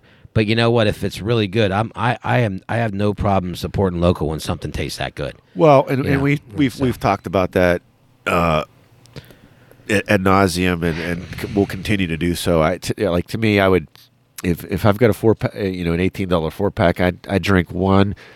Maybe mix those in with an LBL or two here and there, and that's the way. I mean, you can't. That's the way to go. You can't smash a 6-pack. No. And here's what my typical mode of operation is, Scott. And you may this or not, but like when I'm doing my garage man cave or just sitting out on my table, whatever. What I do is I like to typically have like a 16 ounce of something I really like. Say it might be Bell's Oberon, right? Or now this one's going to be in my rotation. Oh, good call. Or so, and what I'll do is I'll have that with my spherical ball of ice get really cold, and then I'll have that, and I'll take a little bit of time to have that one because I'm just kind of pouring back in and calling my buddy in Florida or texting with you, whatever, watching the Fire game, whatever, and then I just go into my regular standard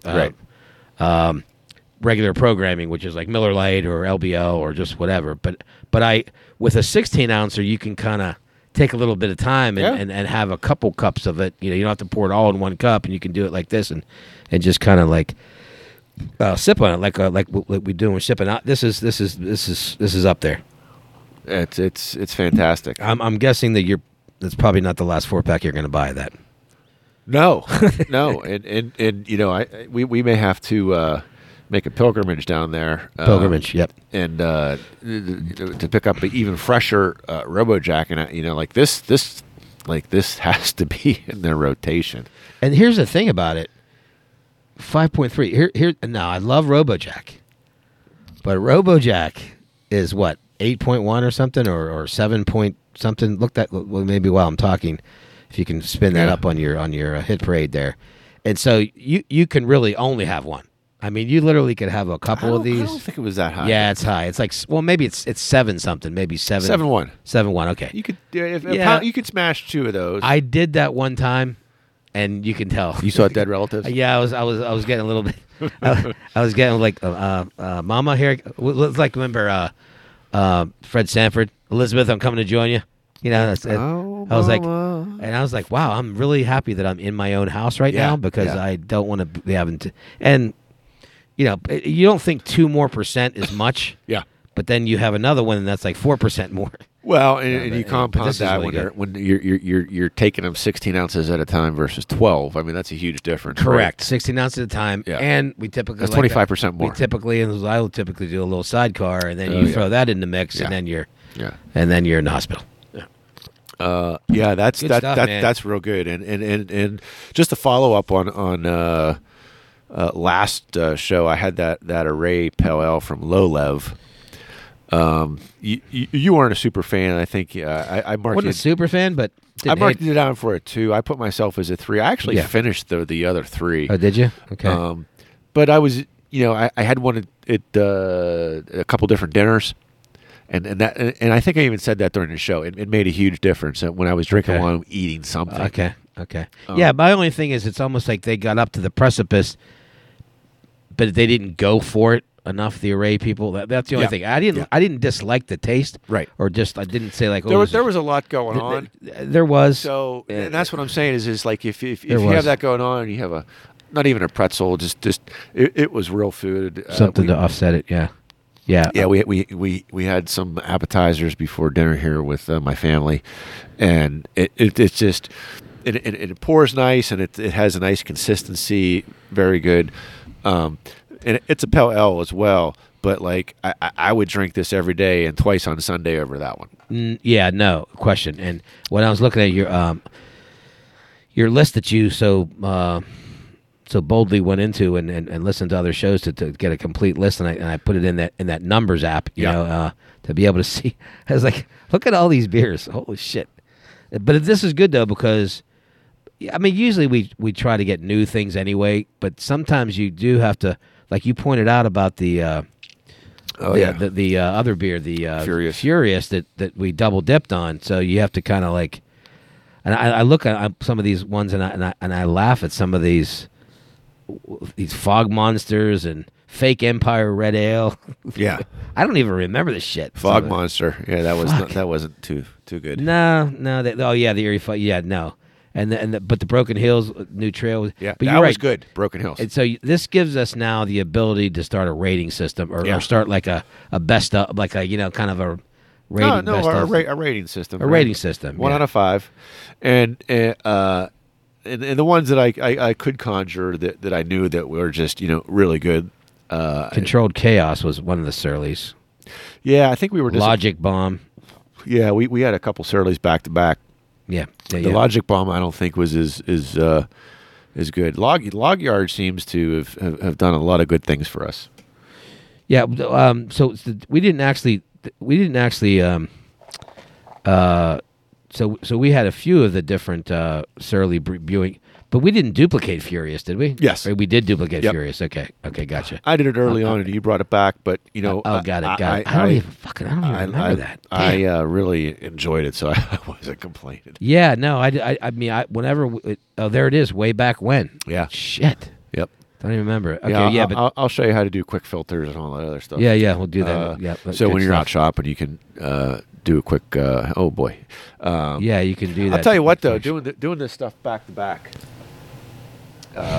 The bringing back the Oscar Hazy Blues is really good. Yeah. I'm not even doing a rinse, and I'm going back to back here, and it's still good. Both of them back to back.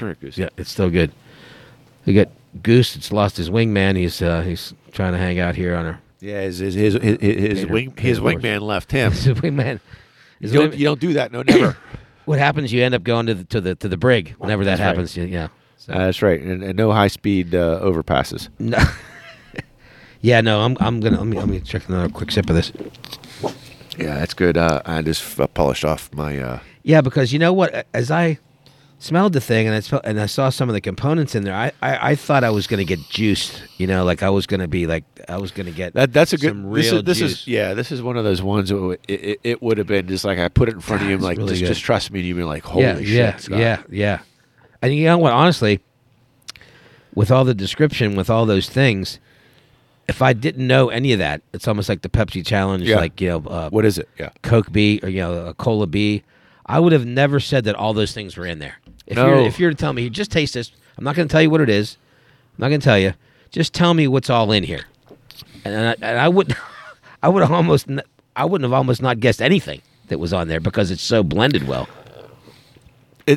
I mean, I would have said there was some passion fruit or some kind of fruit, but I would have never isolated mango or isolated pineapple. Right. It's one of those things where it gets to the alchemy that we talk about.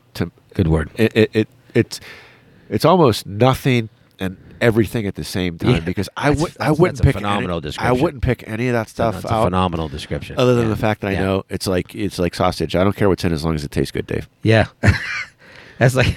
Yeah, maybe that should be their motto. You should email them and say it's like nothing and everything all at the same time. That's funny. I mean, it kind of disappears. But I agree. It disappears on my tongue. I have zero aftertaste. Zero. And very rarely. I can feel some going in, but I don't have anything. But I get I don't want to say aftertaste with the hazy blue. It's an aftertaste, but it's a good aftertaste. Yeah, and I love it. But it's just like it's like a good shit with a clean break. I mean, there's no aftertaste. It just plops in the water and comes up in like a bidet. Yeah, it just, like, you could have called it Doughboy. You could also called it clean break. Like back when you were really young, and when you take those ones and you drop a couple boys at the pool, and it just splashes. It's like a bidet effect. You don't even have to almost use any paper because it's just. You're right. It's like a perfect. But I agree. When I went back to the haze and went back and forth, the only real difference is this is a haze. Yeah, and it leaves that nice hazy trail. Right. It leaves that. It's kind of like breadcrumbs. You're trying to find your way back to the house. Right. This is really good. Yep. Yeah. I will definitely partake in a 4 Pizzak. 11th hour, man, they're getting to be up there in the local scene. I mean, they're up there, like they're it's 11th hour and Grist House and Hitchhiker, and which we really early into our foray into. Well, actually, I was looking for another Hitchhiker, but they had stuff with that we already, or Joe's had stuff that we already, because we did a few of this. The one I really liked a while back was it got to the point Bane where of Existence. I think that's what they had down there. They had triple Bane, but I wanted you to be able to drive home. I'm sure your lovely bride was appreciative of you not tripling up. From way down that's delicious. But any other thoughts, Dave? No, this is good. I agree with your assessment. The Pilsner is it is what it is. It's a fantastic Pilsner. It's a Dennis Green comment. It is what it says it is. I think you made the good point. Like, I guess I if I were rating it on a Pilsner only scale, I'd give it a 5. Pilsner only scale, but on a beer scale, just a general, it's like it's a 3. Yeah, 2.75, 3. The Russian judge might give it, a 2, but a 2.4, yeah. But this is. I mean, we're so blessed to have so many good options around it. In Larryville, who knew? Yeah. Just being between Lawrenceville and Sharpsburg. Yeah, between both of them. My goodness. Absolutely fantastic. Yeah. No, I like it. The other thing I noticed, though, was if you look at the other PA beers, like Log Yard is up in Kane, PA. Yes. And that just blows my mind. Yeah, and I had to look because one of our beers in here, and I had to look at the numbers thing, but speaking of the Swifties and down in invading this weekend, there was a beer that we had that's from Wyomissing, PA, which is right by Philly. Yeah. And that's where Miss Swift is from, Wyomissing, PA. She's actually from there. Because I saw that in the paper the other day when they're going, and we had one that was a while back that it probably says something like East Philly or something, but yeah. When I looked it up, I probably didn't. You're right, but I was laughing because I said, I know, and I told my sister too, I said, I know we did a beer that said Wyomissing, PA. So I'll have to scroll through this list again. And it was probably halfway through our tour here. Yeah. So I'll have to look at it again. I'm almost positive it didn't come up as that when I did. It probably didn't come up as Wyomissing. It's something like and it might be one of the things where they've got like their brewery in one spot and a restaurant in another, and they gave me the restaurant address. That's probably right. And actually, when I looked up, because I was, it wasn't Evil Genius, was it? Because it probably gave me a Philly. Yeah. Yeah. So I looked up the Wyomissing breweries to see if I could come back with the one that we did, and I think it might have been Broken Chair. I want to say there's Broken Chair, because I was looking at some of the other ones and they didn't come up. So I thought that was one of them. There's Sly Fox, but that's down here too. So I don't know which one it was, because a lot of them are West Reading. It's basically Reading. Oh yeah, that's almost Hershey. Yeah. So that's basically probably how it came up. But I know that whenever on the can itself, it said Wyomissing. I just don't remember which one. I'll look through your list, and I'll be able to, at some point, I'll be able to isolate which one it was. But as I was reading the Swifty articles today, I remember that there was one that was like that was from that particular, and it might have been, yeah. See, Trogs, Trogs is Hershey, yeah, yeah. So I don't remember which one, but I'll go look again and just see if I can isolate it. And Murrin River Pizza Boy, Enola, right? Yep. So that's not really. I don't think that's really there. But anyway, good stuff, man. I think it may be even Evil Genius, because Stacy's mom we did, so it may have even been that. I don't know, but it's is somewhere. Butter a carb? Is butter a carb? That's another Evil Genius one you brought in. That was fucking crazy. That's Oktoberfest. Oh, good stuff, man. Yeah. All right, let's take a break and pause for the cause, and we'll be back with some local sports. All right, man.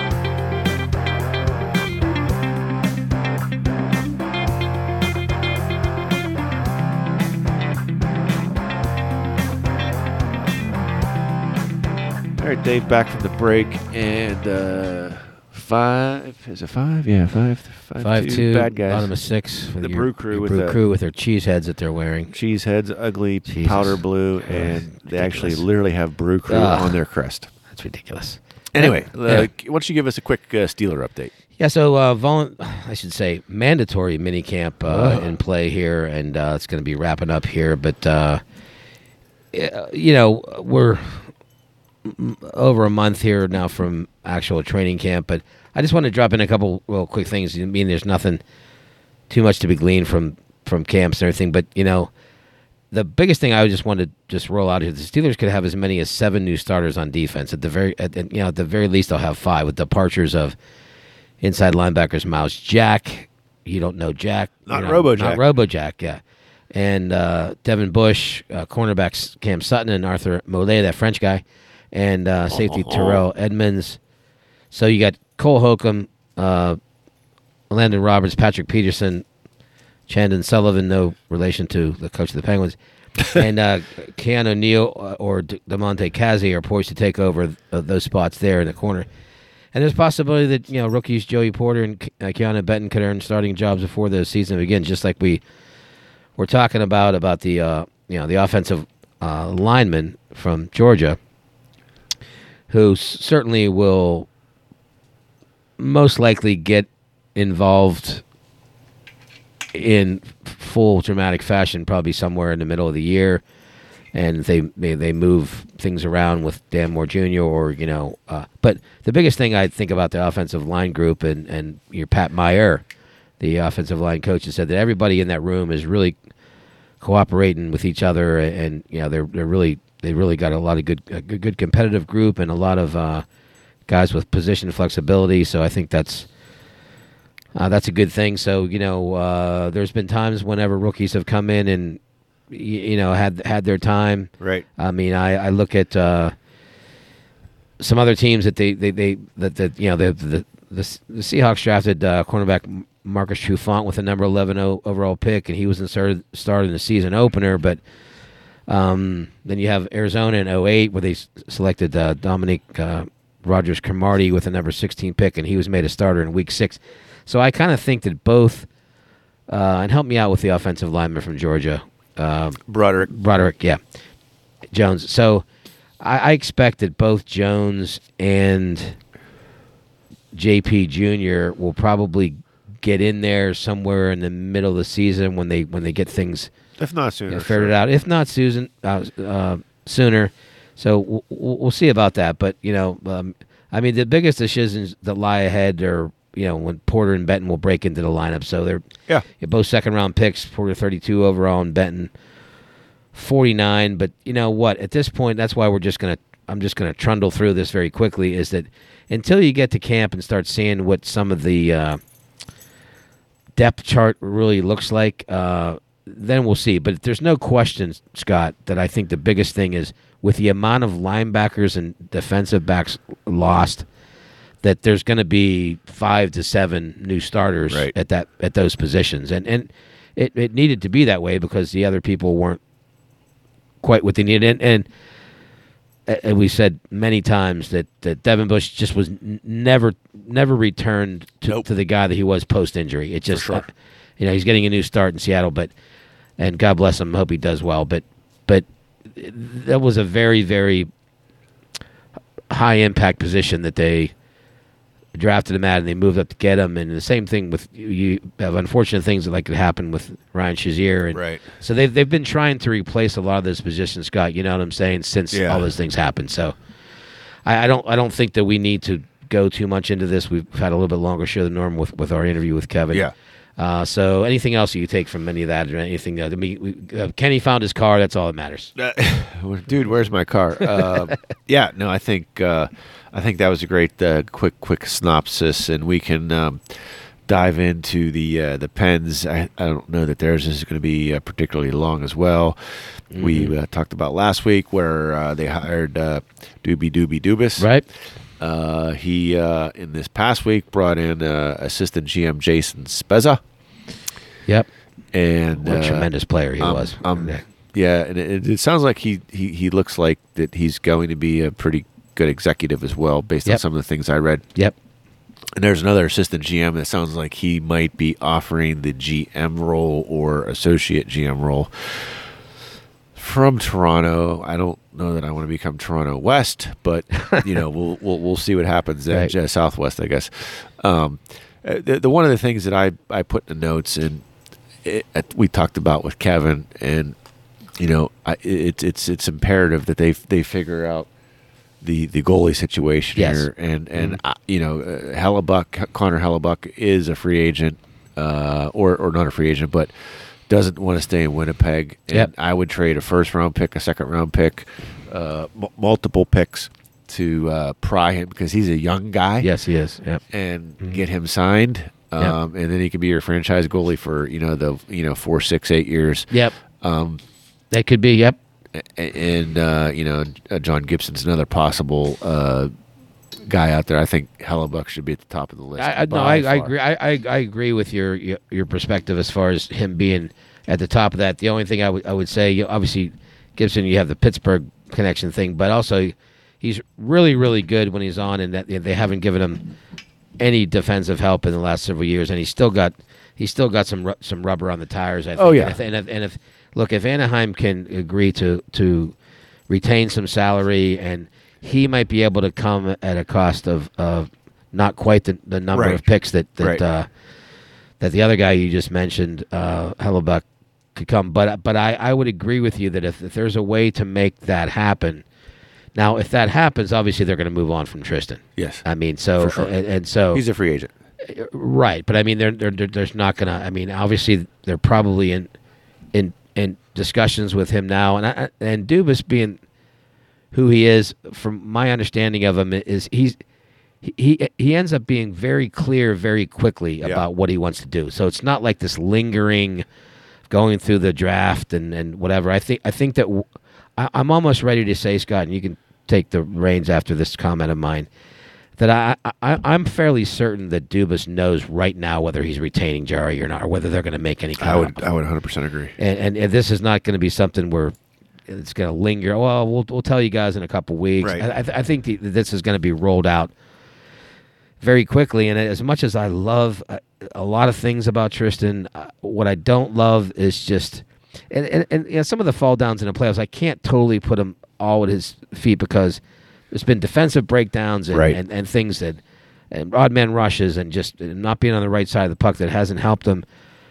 But the injury proneness, I don't even know if that's a word, the injury prone situations he's been in, that's very disturbing to me. Or inability to play through ones that you can play through. Correct. That's a great point. I mean, because he's already come out and said, and you know what I don't really necessarily care for is that it's always like at the end of, when the teams have their evaluations at the end of the year, he's always talking about, well, I just would have been better with these injuries and I couldn't be the same. But he I don't want to say making him as an excuse, but he's almost kind of saying to everybody, well, I can't play through this and I can't whatever. And if you're going to, Scott, dangle out a bunch, I don't care if it's a semi-player friendly contract. Kevin was talking about Sidney Crosby. It was a great point that he made. Yeah. About how he took 8.7. Excuse me. Stand by. Took 8.7 when the Dreisaitl's and Connor McJesus, or 12, 10, whatever. Instead of saying, well, look, we're going to take 8 or 9, and you guys go get us a few more players to help us get over the edge, exactly. Whether it be a defensive guy like Vegas went out and got a couple guys that were really solid defenders, or maybe a guy like Barbashev who come in up on the first line, and being like the Kevin Stevenish type of guy that can clear space and for those top line players to play. They didn't do that, and as you always said many times, they're just too top heavy, Edmonton, and they didn't do that. So I think it becomes, even if there's a fairly player-friendly or team-friendly contract that his agencies, Tristan Jarry, that is willing to do. I just don't think. I think we've seen enough. I think we've seen enough, and you have Casey or you have somebody else that can come up, whether it's the guy that's about ready to come up, Hollander or whoever it might be. Whoever it might be is a backup, and they can find. Right. Look, we can just go and ask Vegas for one of their 47 goalies. Have him as a backup. Yeah. Whoever that might be, and I'm sure they'd be willing to be able to come at a reasonable price. But I to just wrap that part up, I agree with you. I think Hellebuck to me is the most coveted out front guy that I think Dubas should look at, because he already has his failings of going after, I think, Mrazek, who ended up not being the guy that they thought he would be. So he's almost looking for like a mulligan on that one that he didn't do right, and now he knows if this team, with this very, very crack of a window that's open to still maybe do something with the big 3 or 4 that they have, they're going to have a guy that's just a rock back there. Yeah. And a guy that they can go forward with to think, we have a year or two with this core group to have a chance, and you build your team from the goalie out, right, Scott? Exactly right. You build it out, and then you have some defensemen that you can probably move contracts and do things. So I agree with that. So I think that's the biggest out front thing. The draft is coming up now. You mentioned you would trade the 14th overall pick to get him, and maybe a third others, or something, whatever it might be, because he's only like in his mid-20s, right? Yeah, I would trade whatever they wanted. Yeah. Mm-hmm. Okay. Oh my God! Why would you not pinch hit him? 54. Jesus Christ Almighty. Palacios, like it's top of 7. How many bases were loaded, no outs. You let that guy bat, and he hits a little trickler to the third base, and it's who was that? Palacios? Yeah. He's been really good. He stinks, Dave. He's hit a couple of home runs. He's had some. I don't care. Sometimes a blind squirrel finds enough. I mean, come on. Like seriously. Well, I mean, he swings at the first fucking pitch. Yeah. Well, it's not a good at bat, but he's been pretty solid since he's been here. I think I've watched him a lot. He's got to go. We'll see. So we agree to disagree there. Yeah, we do. As far as the Penguins go, you totally agree. You got to build that backstop, and you go all the way back to how many outs here? 1. There was no outs on that one. Well, yeah. And Key's got to get a hit here because and there's any double play. Fumble. No, fumblicious. And I think they're going to score 2. Oh, you guys got him a third. Yep, still 5-4 though. No, they just got him a third. Yeah, but 2 outs. Or is that 3? But why that's 1 because he fumbled. That's 2 outs. So it's 5-4 with maybe 2 outs. Yeah. It's 5-4, 2 out. Yeah, 5-4, 2 out. Maybe 2 outs. Yeah, there's 2 outs. Are they going? They tagged him in third. They were trying to determine whether they're going to challenge this. They decided not to. Yeah, he put his hand up in the air, but it's a nice play by the second base. Oh, boy, he just completely biffed that, the second baseman. I thought he had it. That's where I thought maybe hopped over his glove. Let me see here. He's out. He's out. Anyway, nice that's the biggest thing we think about the Penguins scenario. Yeah. The draft is next weekend. Next weekend, right?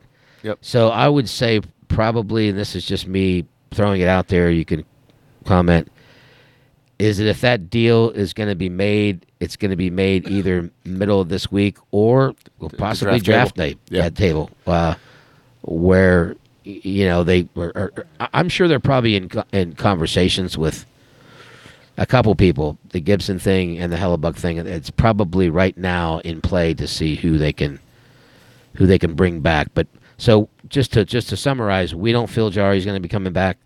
We feel one of those other 2 goalies is probably going to be offered, and Hellebuck would probably cost a little more.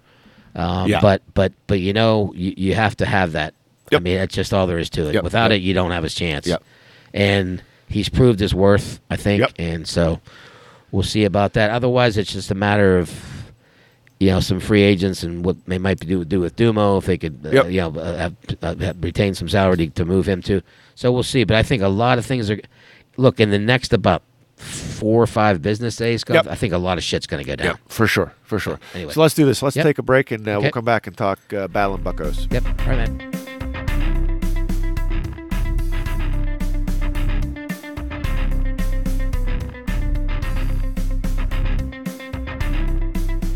Dave back from the break, and looks like we got a pitching change going on here. What's going on? We got a ball game, sort of 5-4. Yeah. Stretch time, bottom of the seventh. Big Bank's coming in. Oh, big money's coming in. Daria Moreta is coming in. He's been so good. He had like one bad game in the entire. I mean, I'm jinxing him now, of course. I mean, knock on my head. He's been, and I really believe now that we're in a commercial break and the Pirates here in the seventh, down a run, still have a chance, is that you sent me in text, which I didn't see, and you were on top of it, that Mr. Hold himself, the eighth inning guy, Colin Holderman, on the 15-day DL was wrist scenario, and he had some problems the last time he was out there, so maybe this is something he's been dealing with for a little while. But I would put this guy here, Mr. Big Bank, that comes off when he does real well and does the whole finger big money thing. I would insert him right into that eighth, into that setup spot for Mr. The renegade there, Mr. Bednar. Yeah, I think that would be a role that he could take over very, very easily. And then they brought up Yuri De Los Santos, right? I think that to replace Holderman on the roster. So we'll see. No starting pitching though. Well, there's been so many things that happened recently. Obviously, Vinny Velasquez. It was the inevitable end up happening that he's been shut down for elbow inflammation and problems. And it kept Ronzi in the starting position, which I think hurt him because he's. Well, they put him to the bullpen now. Yeah. The last couple starts. Well, he was supposed to go back, and then Vinny came back, and they, but his last couple appearances have been out of the bullpen. And you look, the game that was the most disappointing. We talked about the friendly confines not being so friendly here. There's Cubs who are basically stinking this year for the most part. But, we had that first game against JMO there, Tyone. We have a 5-1 lead. 5-1. Had a chance to add on. And I want to just throw something on about that game. 1 out in the, whatever inning was, maybe in the 5th, 6th. Connor Joe was on second. And he takes off on a steal attempt. So look, there's 1 out. You've already gotten out. You're already in scoring position, so you've got 2 chances to get you home from second base. Right. They get that run home. Now there's no reason to take a chance unless it's so obvious that the guy just wasn't paying attention, and you're taking a little bit of a secondary lead. Right. And as you're taking your secondary lead, you walk over. So this guy's not even looking at me. Right. And then you've got to be completely certain that you're going to get that bag. For sure. And that erases him. And then now it's 2 outs. And then the next, I think it might have been Carlos Santana that was up and struck out or grounded out, whatever. But you're on the road. You have to try to add on as much as possible. Right. You're already in scoring position. There's no reason to do it unless you 100% sure you can get over there. And that added run could have really helped. And then just Ronzi, after having a great inning when he came in the 5th or so, the next inning he just pooped all over himself. He just was.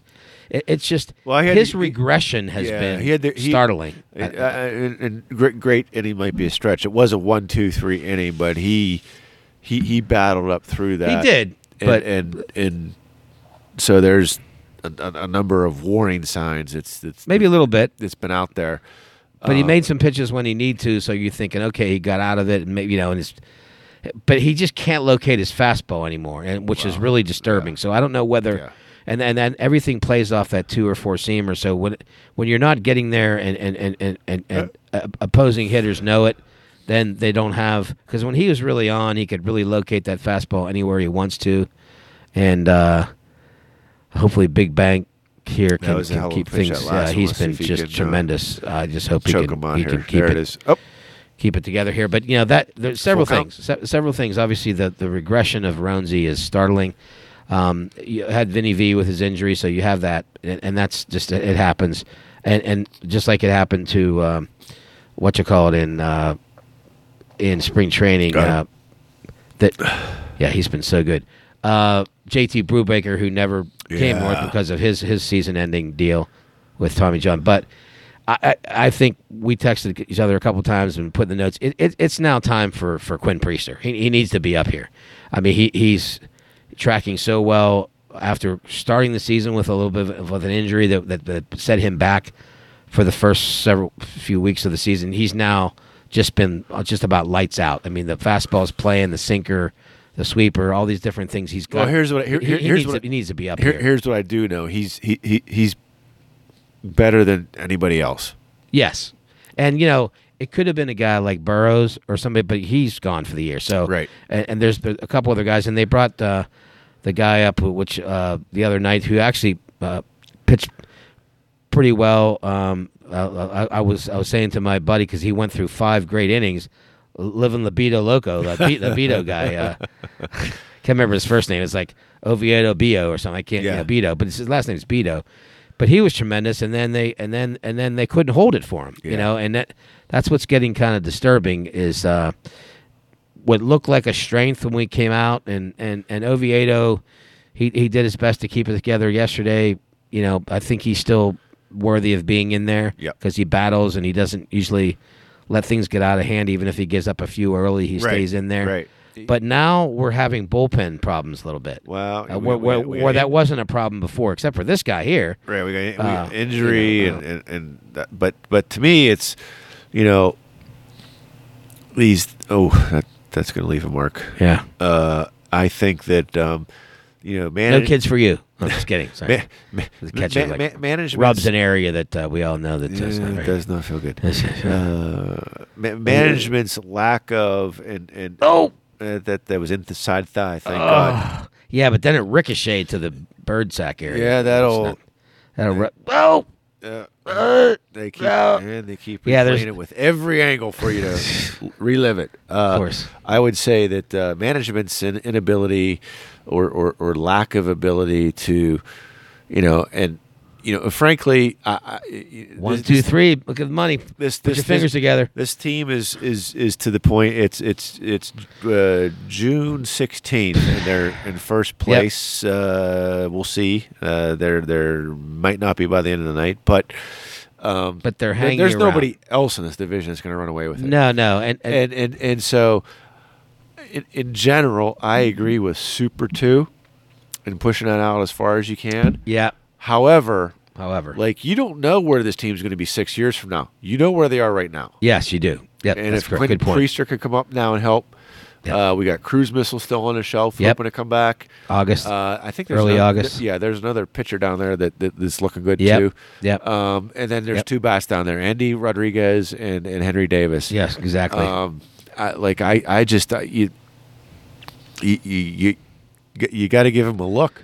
Yeah, and I agree with you. Now, here's the thing about Hedgie. Now, I know we talked about the situation happened earlier tonight, but he's been just so masterful with that pitching staff, and he's his defensive runs saved, and a giant throw out of a Cardinals guy that was one of the fastest guys in the league. Right. During that sweep of them. Right. I mean that kind of stuff, and the way you handle the pitching staff, he deserves to be there. But I'm not saying cut him. But But having said that, the raspberry delay, the kind you find in a secondhand store.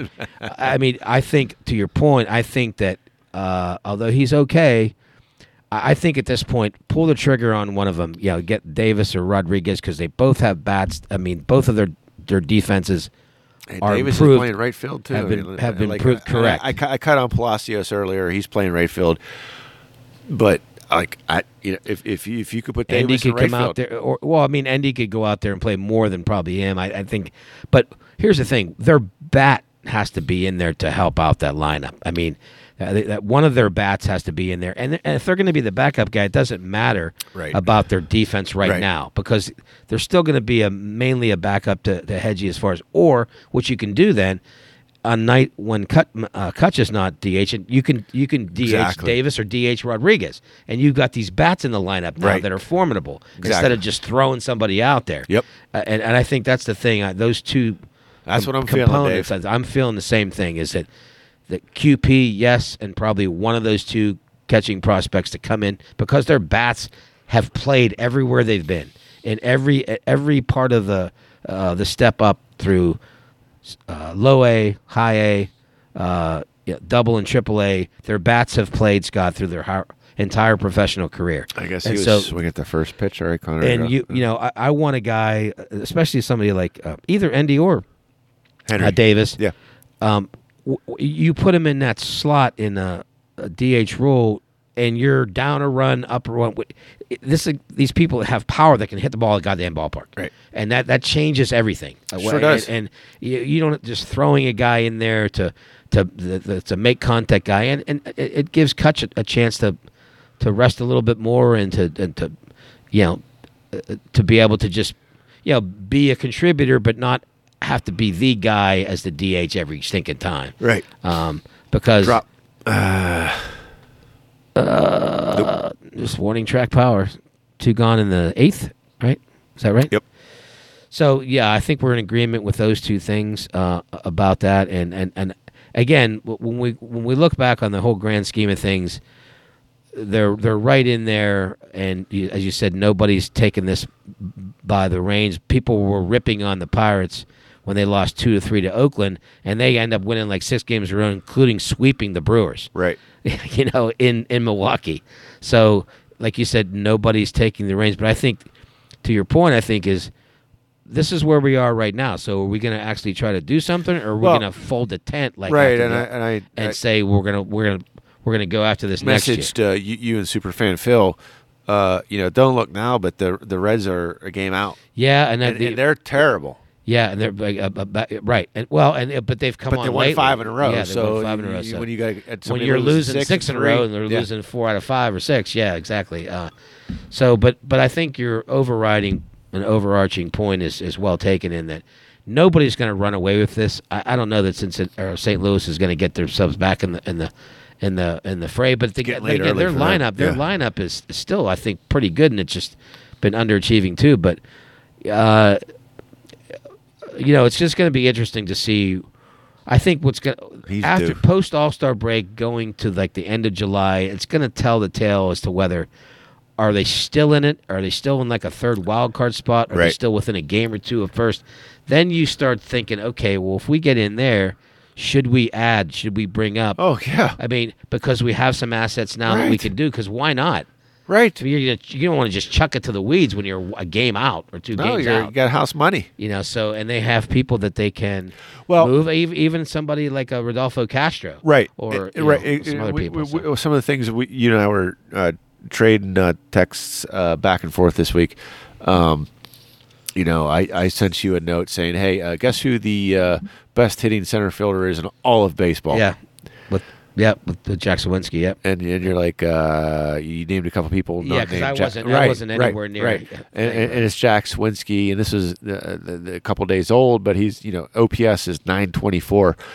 Mike Trout, who's probably arguably the best center fielder of his generation, 40 points lower. Right. So he's now I was listening to a game on the radio the other day that Jack is like the 4th in all of baseball now in OPS. But this is no small shakes. I mean, he's got his incredible power against right-handers and mostly hits almost virtually all his home runs against right-handers. But what he's done recently, which I really like, is that he's taking a lot of pitches. He's walking. Like the last couple times he's faced left-handed pitchers, he's taken walks, and he's laying off that. He's laying off that hook slider and that sweeper. Because he knows he can't hit it anyway. And I remember a coach tell me in baseball one time that when a guy would throw a certain pitch, a sweeping curveball, he's like, Dave, if you see the motion, don't even swing because you can't hit it anyway. Now, if he happens to catch the strike zone, fine, but he probably is trying to make you chase. And if you can't hit it, don't even. I mean, look for your pitch in a certain box. Right. I think what's driving Jack's OPS up is his walks, his bases on balls. Well, he's always got the power, but that's the big thing to me. I think it's been happening lately. With I added a little stuff late, and so you already got the answer. But the player that has the most no doubt home runs is Jack Sawinski. As far as they're not wall scrapers. So here's the definition of a no-doubter. Batted balls that would be home runs in all 30 league major league ballparks. Right. Okay. Based on trajectory, wall heights, distances, and environmental factors. Right. Sawinski, 12. Shohei Ohtani, 11. Wow. I looked at that briefly whenever you Uploaded drop. it. Yeah, when you upload it, that's a tremendous stat. I mean, it really is. And so he's not hitting home runs in Cincinnati all day every day. Right, the Great In American Bandbox. Small Park. Yeah, right. Right. Yeah, no, that's a great stat. I mean, and let me ask you this while I go through this. Yeah, Ronald Acuna Jr. This is some big. So OPS for left field, Brian Reynolds 8th. Okay. OPS for DH, Kutch 6th. Yeah. So you've got enough hitters here. We're without presumably one of our rising stars with cruise missile, and we need some pitching help. And we talked earlier about hedges and human rain delay. Right. You need to bring those bats up, and you need to bring those arms up. I mean, this team is there, and look, maybe they don't win a World Series, but maybe they go a round or two deep. Yeah, and look at 15. They never got past the wild card. Right, and you don't have to give up the entire farm. You don't have to go all in. I'm just saying, bring up what you got. Right, bring up what you got, and then see what we have. Right, and then we can go and take a look at what you got to give up. And if there's a seller somewhere out there that maybe your Zane Smith or whomever, right, that says, okay, I'm willing to give you this particular. Now we just want Rodolfo Castro and considerations or somebody else, and you can do that because you're going to have your tall stop, back in August, and then. And you have a Nick Gonzalez, who's another guy that could be trade bait because you have Tupaquita Marcano, who's right there right now, and they have plenty of infield and outfield prospects. So now, without throwing all the chips in the table, you can at least parcel a couple of them for another great starter that can help you maybe get into a playoff. If you're that close, or a third or fourth starter, or whatever it is, whatever it might be. And if everything was tracking, and we always talk about this, that like it was supposed to, and people don't get injured, then everything's fine probably because Vinny V started out really well for that team. But now you're going to have to pivot to a secondary game plan, and if you're close now, look, if things start falling apart and you fall way back and you tumble down that you didn't that maybe a lot of people go pick up more assets, then you go pick up more assets and then go from there, and then you whatever, or you just go from there. But if you're right there in August, Scott, why not try to make a run at it? I mean, because nobody, as you mentioned very beginning of this segment, that nobody in that division is taking anything by the reins. It's not like there's somebody out there that's 10 games clear of anybody, or even 5 games clear of anybody. Right.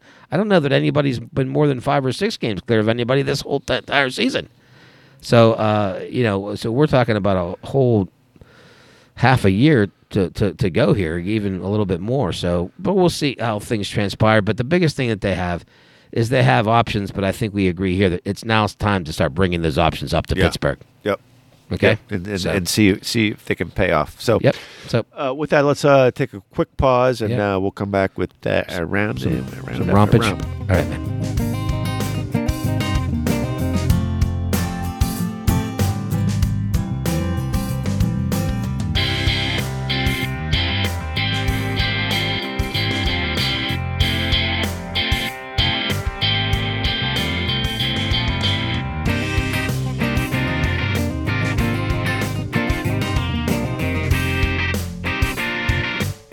All right, Dave, back from the break. 5-4, top 9, 1 out. Real-time update, yeah. And this is Josh Palacios again. Please hit 1 out. Is there anybody on? Oh, yeah, he's got Jack just walked, right? Yeah. Nobody out or 1 out? 1 out. Rick? Yeah, so we'll see. I'll probably be here to the end of the game, and then, maybe I'll help Scott mow the lawn as the guy did an hour or so before. Jesus Christ almighty. But so speaking of, we were on, I just got through talking to your beautiful bride about her Swiftie experience down there to the old Acrisure. Oh! Get down. Up! Wait! Oh, yes! My. Go! He's holding up. All right. Second and third, 1 out. Told you I love that Palacios guy.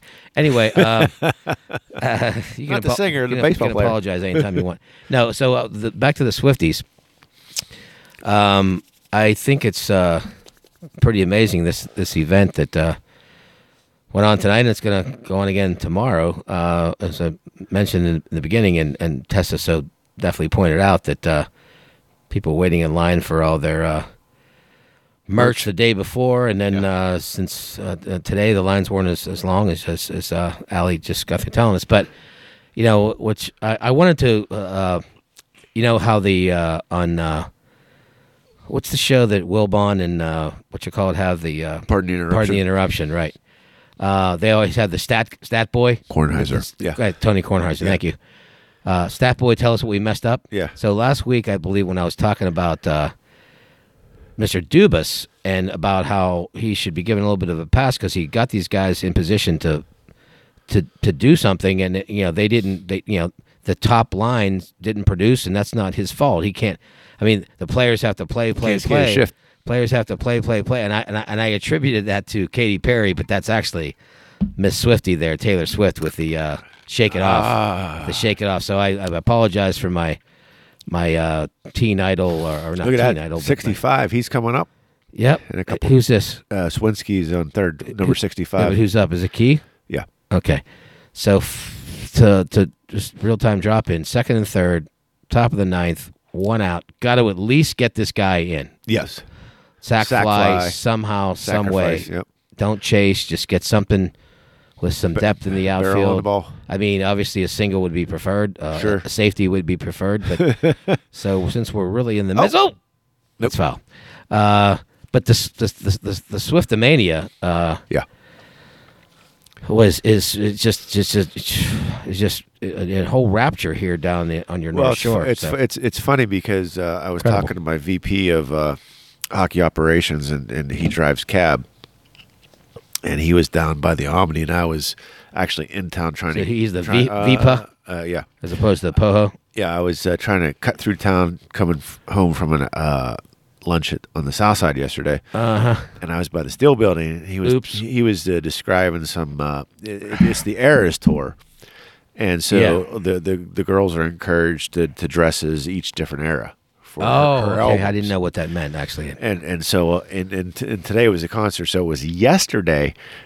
It's a strike three. Fuck. Come on, Key. You got to protect there. That's a. You got to protect. It's not even close. Son of a. So I just you see this mom and toe with these late teens, early 20s, and they're that's a hell of a. I mean, it's at the knees. I think but that still. might have been a little outside, but you got to protect though. 2 strikes, you got to protect. It's not your pitch, foul it, whatever. But you can't. And that was in. It's not even on the a block. perfect pitch. But you still have to at that point. This guy's a bitch. This closer. But anyway, you're at the Steel Building and the whole. So I saw these gals walking around, and it just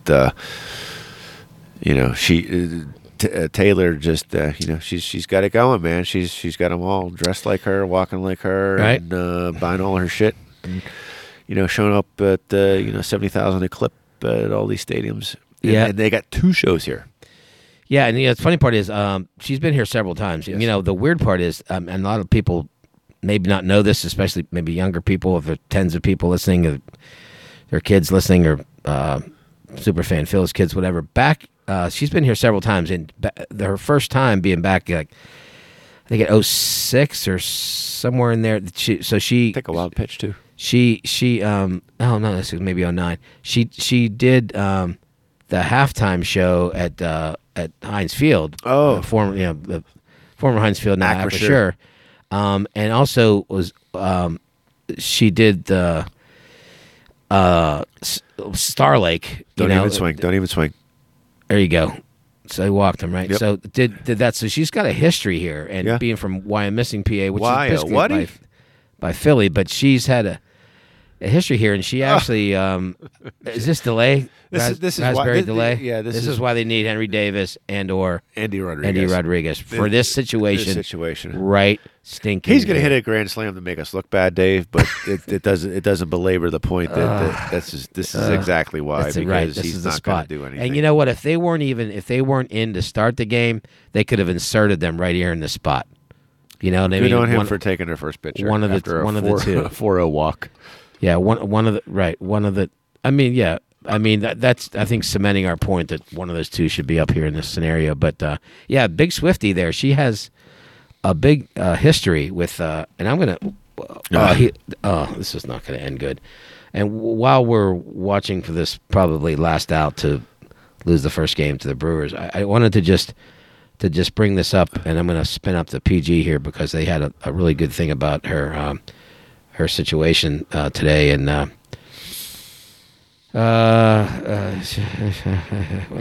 find this Taylor time. I think that they said Taylor time. T squared. She has a history here, so it's one of those things where you don't realize. What's Greg Counsell pitching about her? He called timeout. I don't know. I don't understand. He looks like an accountant. Get the fuck back in the dugout. He did score that game-winning. Yeah. Run. You're not the Marlins, but the Diamondbacks, I believe. Yes. But you know, she's had a Taylor that has had a big history here, and it's amazing if you just go back and look at what she's done throughout time here. She's played several times, and the last time, not the last time, but I think it was. That's it. It's over. It's over. You didn't even get close to it. No, so no longer in first place. So she, I think it was 2015, 16. My friends from Bob and Linda from Florida were actually staying at the Station Square. That's a Sheraton, right? Station Square. Yes. Over on the. I stayed overnight and got a room there because they got a room there, and they were on the level of, right below the top level, which is completely luxury suite, like a whole floor thing. And she was performing there, Taylor, and they had these. I don't even know how I got a parking spot because I was actually staying at the hotel. I was reserved a spot, but they had these limos there to take her over to the Stadii there, and you know, when I got there, they were taking her there because I got there in the middle of the afternoon or so, and they were taking her there. And then when I was hanging out with my friends there, we stayed there the night, and we were out in the little terrace they have. And then all of a sudden, all the people from the stadium were coming back, walking down the path there, down the whatever that what is it, the you know, down that thing that goes along the river, that river walk scenario, and so she's had a big history here. So, but I want to throw in a couple quick things. One, we talked about this the Stush thing is Stan Stavron, and I want to throw in an additional thing. I met him personally several times, and he's just been really gracious, and emailed him several times, and he read my emails on his show dozens of times, and I met him in Bradenton with when Stan and Guy were doing their show there. What is that bird chirping? There's some kind of thing on your computer or something. Oh. But anyway, got to meet him down there, down the line. Okay. And you know, they couldn't have been more gracious, and they're like, "Hey, Dave in Tampa." They're like, "Oh, okay," and then we had a great time. And so, I mean, 18 years for Sports Beat. I mean, you talk about like a local show, and even a national sports type thing would be a lot of years to have something like that. And that is just an amazing run through KBL Sports back in the day, and then, you know, AT&T Sports, and it was Fox Sports Pittsburgh at one point. They kept changing hands. Root Sports, Root Sports as well. So all those iterations, it survived all that. So I mean, God bless that guy. You know, it's just any particular other droppings you want to have about that. I mean, your recollections. As far as Stan, like he's always and this is not going to come across the right way, but like always the number two guy is I think about sports talk. The first guy obviously was Myron Cope, and he was always the second guy, but he outlasted and overshot Myron in different ways, because Myron was the one of the color guys for the Steelers and did his talk show and had the Monday Wash Day hotline and all that stuff. But Stan just he went into hockey. Of course everybody knows baseball, but he just went into other things, Pitt football and everything else, and to me Pitt basketball. He just transcended it, and he was a transplant from Cleveland and accepted that, and he had some great stories about his experiences as a kid with the Cleveland Indians and them stinking, and after they came off of championships, before he really started following them, and then they just stunk for decades. Yep. In that shitty stadium that they had up there. Yep. Until the Jake. He was a true gentleman, and he was always very.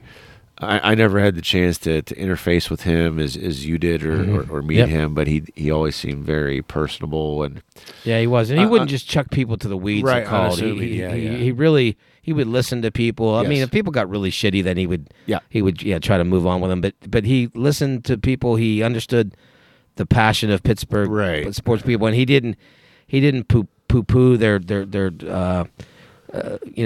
comments, and they knew how passionate they were, and he let people talk, and I think that was a big strength of him. So Godspeed to you, Stush, and whatever. I just want to throw one last thing, and then you can. We're getting a little more serious with our rompage here tonight, but a big thing that happened here in 2018, which I was personally. Involved with, well, not involved with, but a personal stake in, which is the horrible acts of violence against Jews at the synagogue and the mass killing in October of 18, which I personally was involved with because a good friend of mine, Stan Mallinger, lost his mother, Rose Mallinger, and his sister, Andrea Wedner, who testified a couple days ago.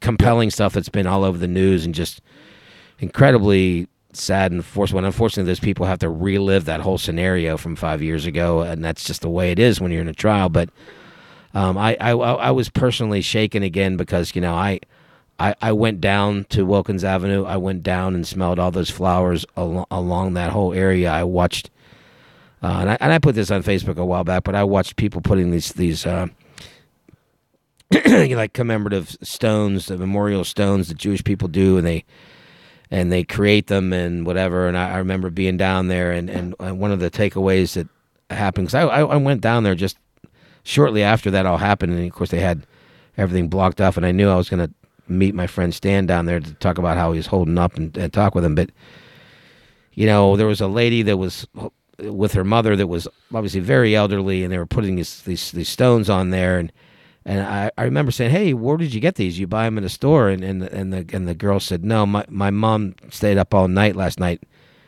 making them." And I remember having to turn away from her when she said that, because I had to compose myself, because I was just so obliterated by that comment. How do you make a stone? I don't even understand. Well, they're just little rocks. Oh, okay, they're just little rocks, and they put them by because they had everybody's name by that passed, and they had them right along the synagogue there, and the police and everything were letting people go up and putting them by their little kind of makeshift memorials. And when that lady said that, that was what brought it all home to me. And I went to the funeral, and I went to the whatever that congregation was down there. I don't remember now, but there was like 200 and some people outside, like waiting to get in. It was drizzly, and I got in, and I got up to Andrea, and she had got shot herself, so in the arm and chest or shoulder.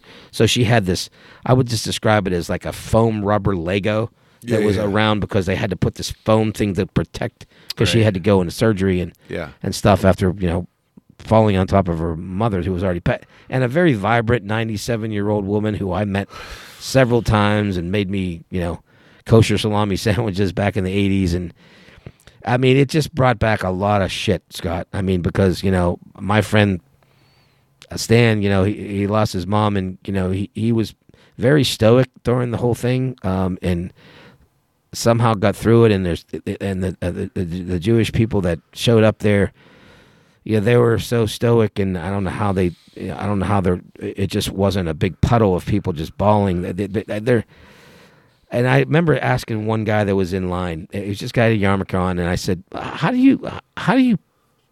you people like dealing with this? And he goes, what's your name? And I said, Dave, and, I'm a friend of Stan Mallinger, Rose's son. He says, well, Dave, we've been persecuted for decades. Decades. For thousands of years. Hundreds and thousands of years. So, it's not like that you ever get used to this, but, right. We just understand that there are people that just hate us out there. And, right. And so when something like this happens, we just try to get together as a group and try to deal with it. And we don't wail and scream like maybe some other races of people would do. Not that that's wrong or anything, but, we just come to almost expect something like this, maybe not to this magnitude, but something like this to happen. But I don't want to get too far into this, but I just want to say that in my whole life, Scott, which is 62 years strong now, thank God, and baby Jesus, but it was the most powerful, impactful thing that I ever went through, walking down and seeing those rows and rows of flowers on Wilkins Avenue. You could smell them all the way almost into Braddock, probably. And seeing, the way that people were bringing food to the cops. And yeah. The one thing I would say is that it really, to me, kind of solidified how great of a community Pittsburgh is. The way they came together. That's all I got, because I'm going to lose it. It's the shining example that we can highlight here, and unfortunately, we could also talk about some not so shining examples. But we'll focus on this one, and it's good to highlight the positive and that community and their fortitude that you so eloquently brought up. I think that it's like anything, having the ability to just make it through, forge through. I go back to early on in the episode, even not to compare a life and death, but just a commitment level is the way I look at it. Right. And we talked to Kevin earlier, and finding the athlete or person or whatever that's willing to block the shot, play 200 feet, do whatever it takes. We talked about, the difference between Ernie Holmes and Joe Green, and, Ernie just, he didn't have lasting power because he didn't have that discipline and that fortitude, back to the topic at hand here, to be able to, deal with the situation, and nobody wants to see that happen. Right. It's terrible, and unfortunately those things also get politicized, and there have to be better answers and better solutions. Yeah. I want to show you a couple of pictures, and I appreciate all the comments. This is right. I'm just going to show you across the thing. This is my friend Stan and I, after when I went down there to see him at his house, because he lived basically right next to his mom. Well, how's he taller than you? He's Jewish. That's funny. I know. I didn't even remember that. But this is the situation that I talked to down on Wilkins Avenue. Look at the amount of flower bouquets down there, right? Yeah. So you got that, and was I'm that walking Bouquet up, Street? Wait a minute, that's in Oakland. Never and mind. there was a big like a sign somebody put there with a tree. I think that was emotional, but that was her particular star. Now they had this guy that did this. He's been doing this on some of these mass shootings. This guy does this, and that's her right there. So I took a picture of Rose Mallinger's thing there, and I just think that good and bad comes out of everything, but I think one of the things that I experienced by going down there, and I'm so glad that I did, was that what doesn't kill the whole universe makes people stronger and makes their resolve stronger.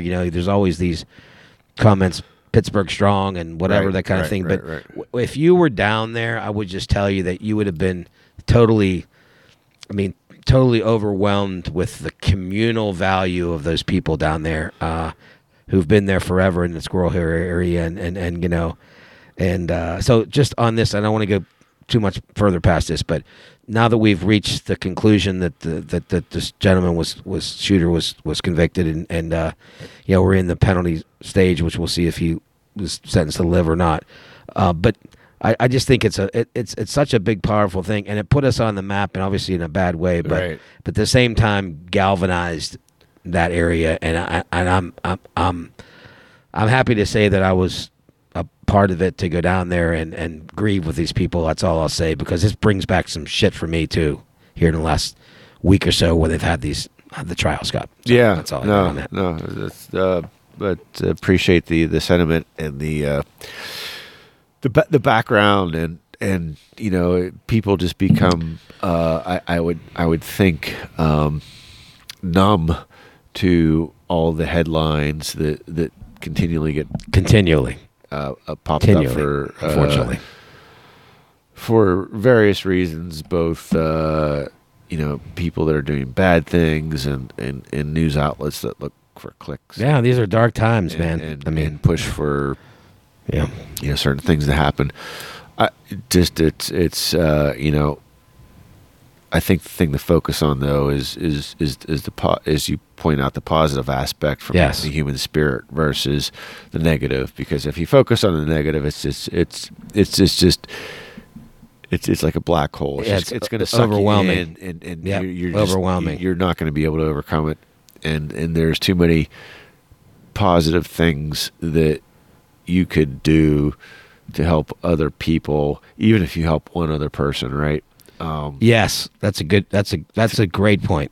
It could be something simple. Exactly. You could give somebody positive reinforcement that you would just thought it wasn't even a pat on the back, and it made all the difference, and they decided to not hang himself or whatever. Or it might be, or just paying something forward. I mean, I did this, and I'm not trying to pat myself in the back here, but a long time ago, like shortly after that event, weirdly enough, and I was somewhere, and there was I don't know if it was Aldi's, I don't know where it was, but somebody in front of me, their groceries were more than they thought, and it was like, I don't know, $63 instead of $40. So I don't know what it was, but and they had a certain amount of money, and they're like, well, what are we short here? Like 30 something. I said, you know what? Just put this on mine. Right. And I'm not trying to, like I said, I'm not trying to toot my own horn, but it's like you can do something. Because really, at the end of the day, what's $30 or what's $20? Nothing in a hill of beans. And they, obviously, you could tell you had kids, and the kids were dressed with secondhand clothes, and you can just tell it was almost like a little lightning bolt from above saying, why don't you just give the guy the next 20? And I guess that I wasn't ever looking to do that. I don't go around all over the place trying to drop good deeds everywhere. But it was like, it was a moment, and I'm like, I think I'm being told here that I can do so. And to your point, you could just do something simple. I mean, the old lady across the road or whatever it might be, but it could be something that you see somebody, like you said, in distress, and maybe you say, "Hey, it's going to be okay," or you see somebody struggling. You have a pretty good life here. I have a pretty good life here. If you see somebody that's you can have a talking to say, "Hey, just get through to the next day." We need more of that now, because there's so much shit out there. Right. And I think that's the big thing that I took away by a little thing I did, but also from that moment that happened on late October of 18 that, whatever chance I get to maybe make a little bit of a quick difference, it could be something simple, right? Very simple. It reminds me. Do you have a couple bucks? Yeah, I got a couple bucks. Reminds me of the Supertramp song, "Give a Little Bit." Yeah, right. That's exactly right. Just give a little bit, and pass it along. Or what's the pass out the Oasis song? Pass the wine on. Yeah. Pass me down the wine. Yeah. Exactly. We were talking about a little bit of that off mic about Oasis. Anyway, Dave, any other thoughts? Yeah, I just want to finish with one thing because I was trying to spin this up on the Post-Gazette before when I was talking about Miss Swift there. So she has been here several times. In February of 07, July of 07, both at the old arena. Star Lake in 15th, opening for Brad Paisley. August 30th, 08, opening for Rascal Flatts. 09, first headlining show. 11 in Heinz Field, 13 in Heinz Field, 15 in Heinz Field, and that's the one I was at with my friends, I believe, because that was June 6th, right around this time. But here's a little quote from her. She said, I remember being absolutely petrified walking into the Steelers Stadium with 65,000 people there. And she told the PG in 09. They were playing the Bengals, and I was to sing the national anthem when I was 16 and also do the halftime show. It was the first time I had ever been in front of that many people, ever, and that many people just was freaking me out. But it was also one of the coolest experiences of my life because the people there were so nice to me, and it was in my home state, even though it was across the state. I was so happy to be in my home state. I was traveling for a long time, and the energy in that crowd and the Pittsburgh people just put me at ease. So I think I just wanted to throw that in because I remember that this article, but I just couldn't find it while we were talking. But good on Taylor because she's a good chick and she's talented and she's a good songwriter and she's a good performer and she's not she's very non-pretentious and good on her. I hope she makes millions and millions of dollars. And the good news is if you date her, she's going to write a song about you after she breaks up with you. Right. So there's always that thing you can take for the rest of your life. That's right. Good point, man. Now, this was good, man. The interview dropped in. I appreciate you letting me put that together at the last minute. Yeah, we got a double two sides live here, probably again. 3 sides live, I think, tonight because. Well, we haven't done that in a while. We haven't, but it's all good content. And yeah, buddy. You head across the pond when? So a week from this coming Wednesday, or if you want to say 2 weeks from this past Wednesday. All right, so we got one more show in us. Yeah, we can get one more show in us, and we're gonna try to effort based on Wi-Fi's and time changes and things like that to maybe throw in one when I'm over in the EU. Yeah, and maybe we can see if we can work that out. You'd have to be doing something in the middle of the afternoon. That's fine because we're 5 hours ahead. I'll figure that out. So we'll see. And we didn't have any time tonight to drop in the French Open stuff, right? Well, the upcoming Wimbledon, and the French Open, which Joker number 23, man. I mean, God bless him. He's and the funny part is, and I don't know if you saw this or watched any of it, but in his box with his wife was the other GOAT, Tom Brady, who's a big friend of his. Yeah, he was in the box, in his box at the French Open in Roland Garros for the final and you can look that up. I know, but I don't think GOAT crossing. But that was last week, though. I don't think we had to find the results before we broadcast last week. No, we didn't. So Joker and Iga Swiatek, who's just such on a tear, she just tore through the field there and winning her fifth major championship and the third one there, which is there's only a very limited amount of people that have done that period and nobody at that young of an age. So Swiatek and Joker. And Joker's he loves the clay, right? He loves everything. This is and here's the thing. There's a few things, and I'll try to conjure them up before we just get out. When he finished Joker, that is Djokovic, several things happened. He's now number one again because Alcaraz lost to him. So it's now 388th week he's been number one.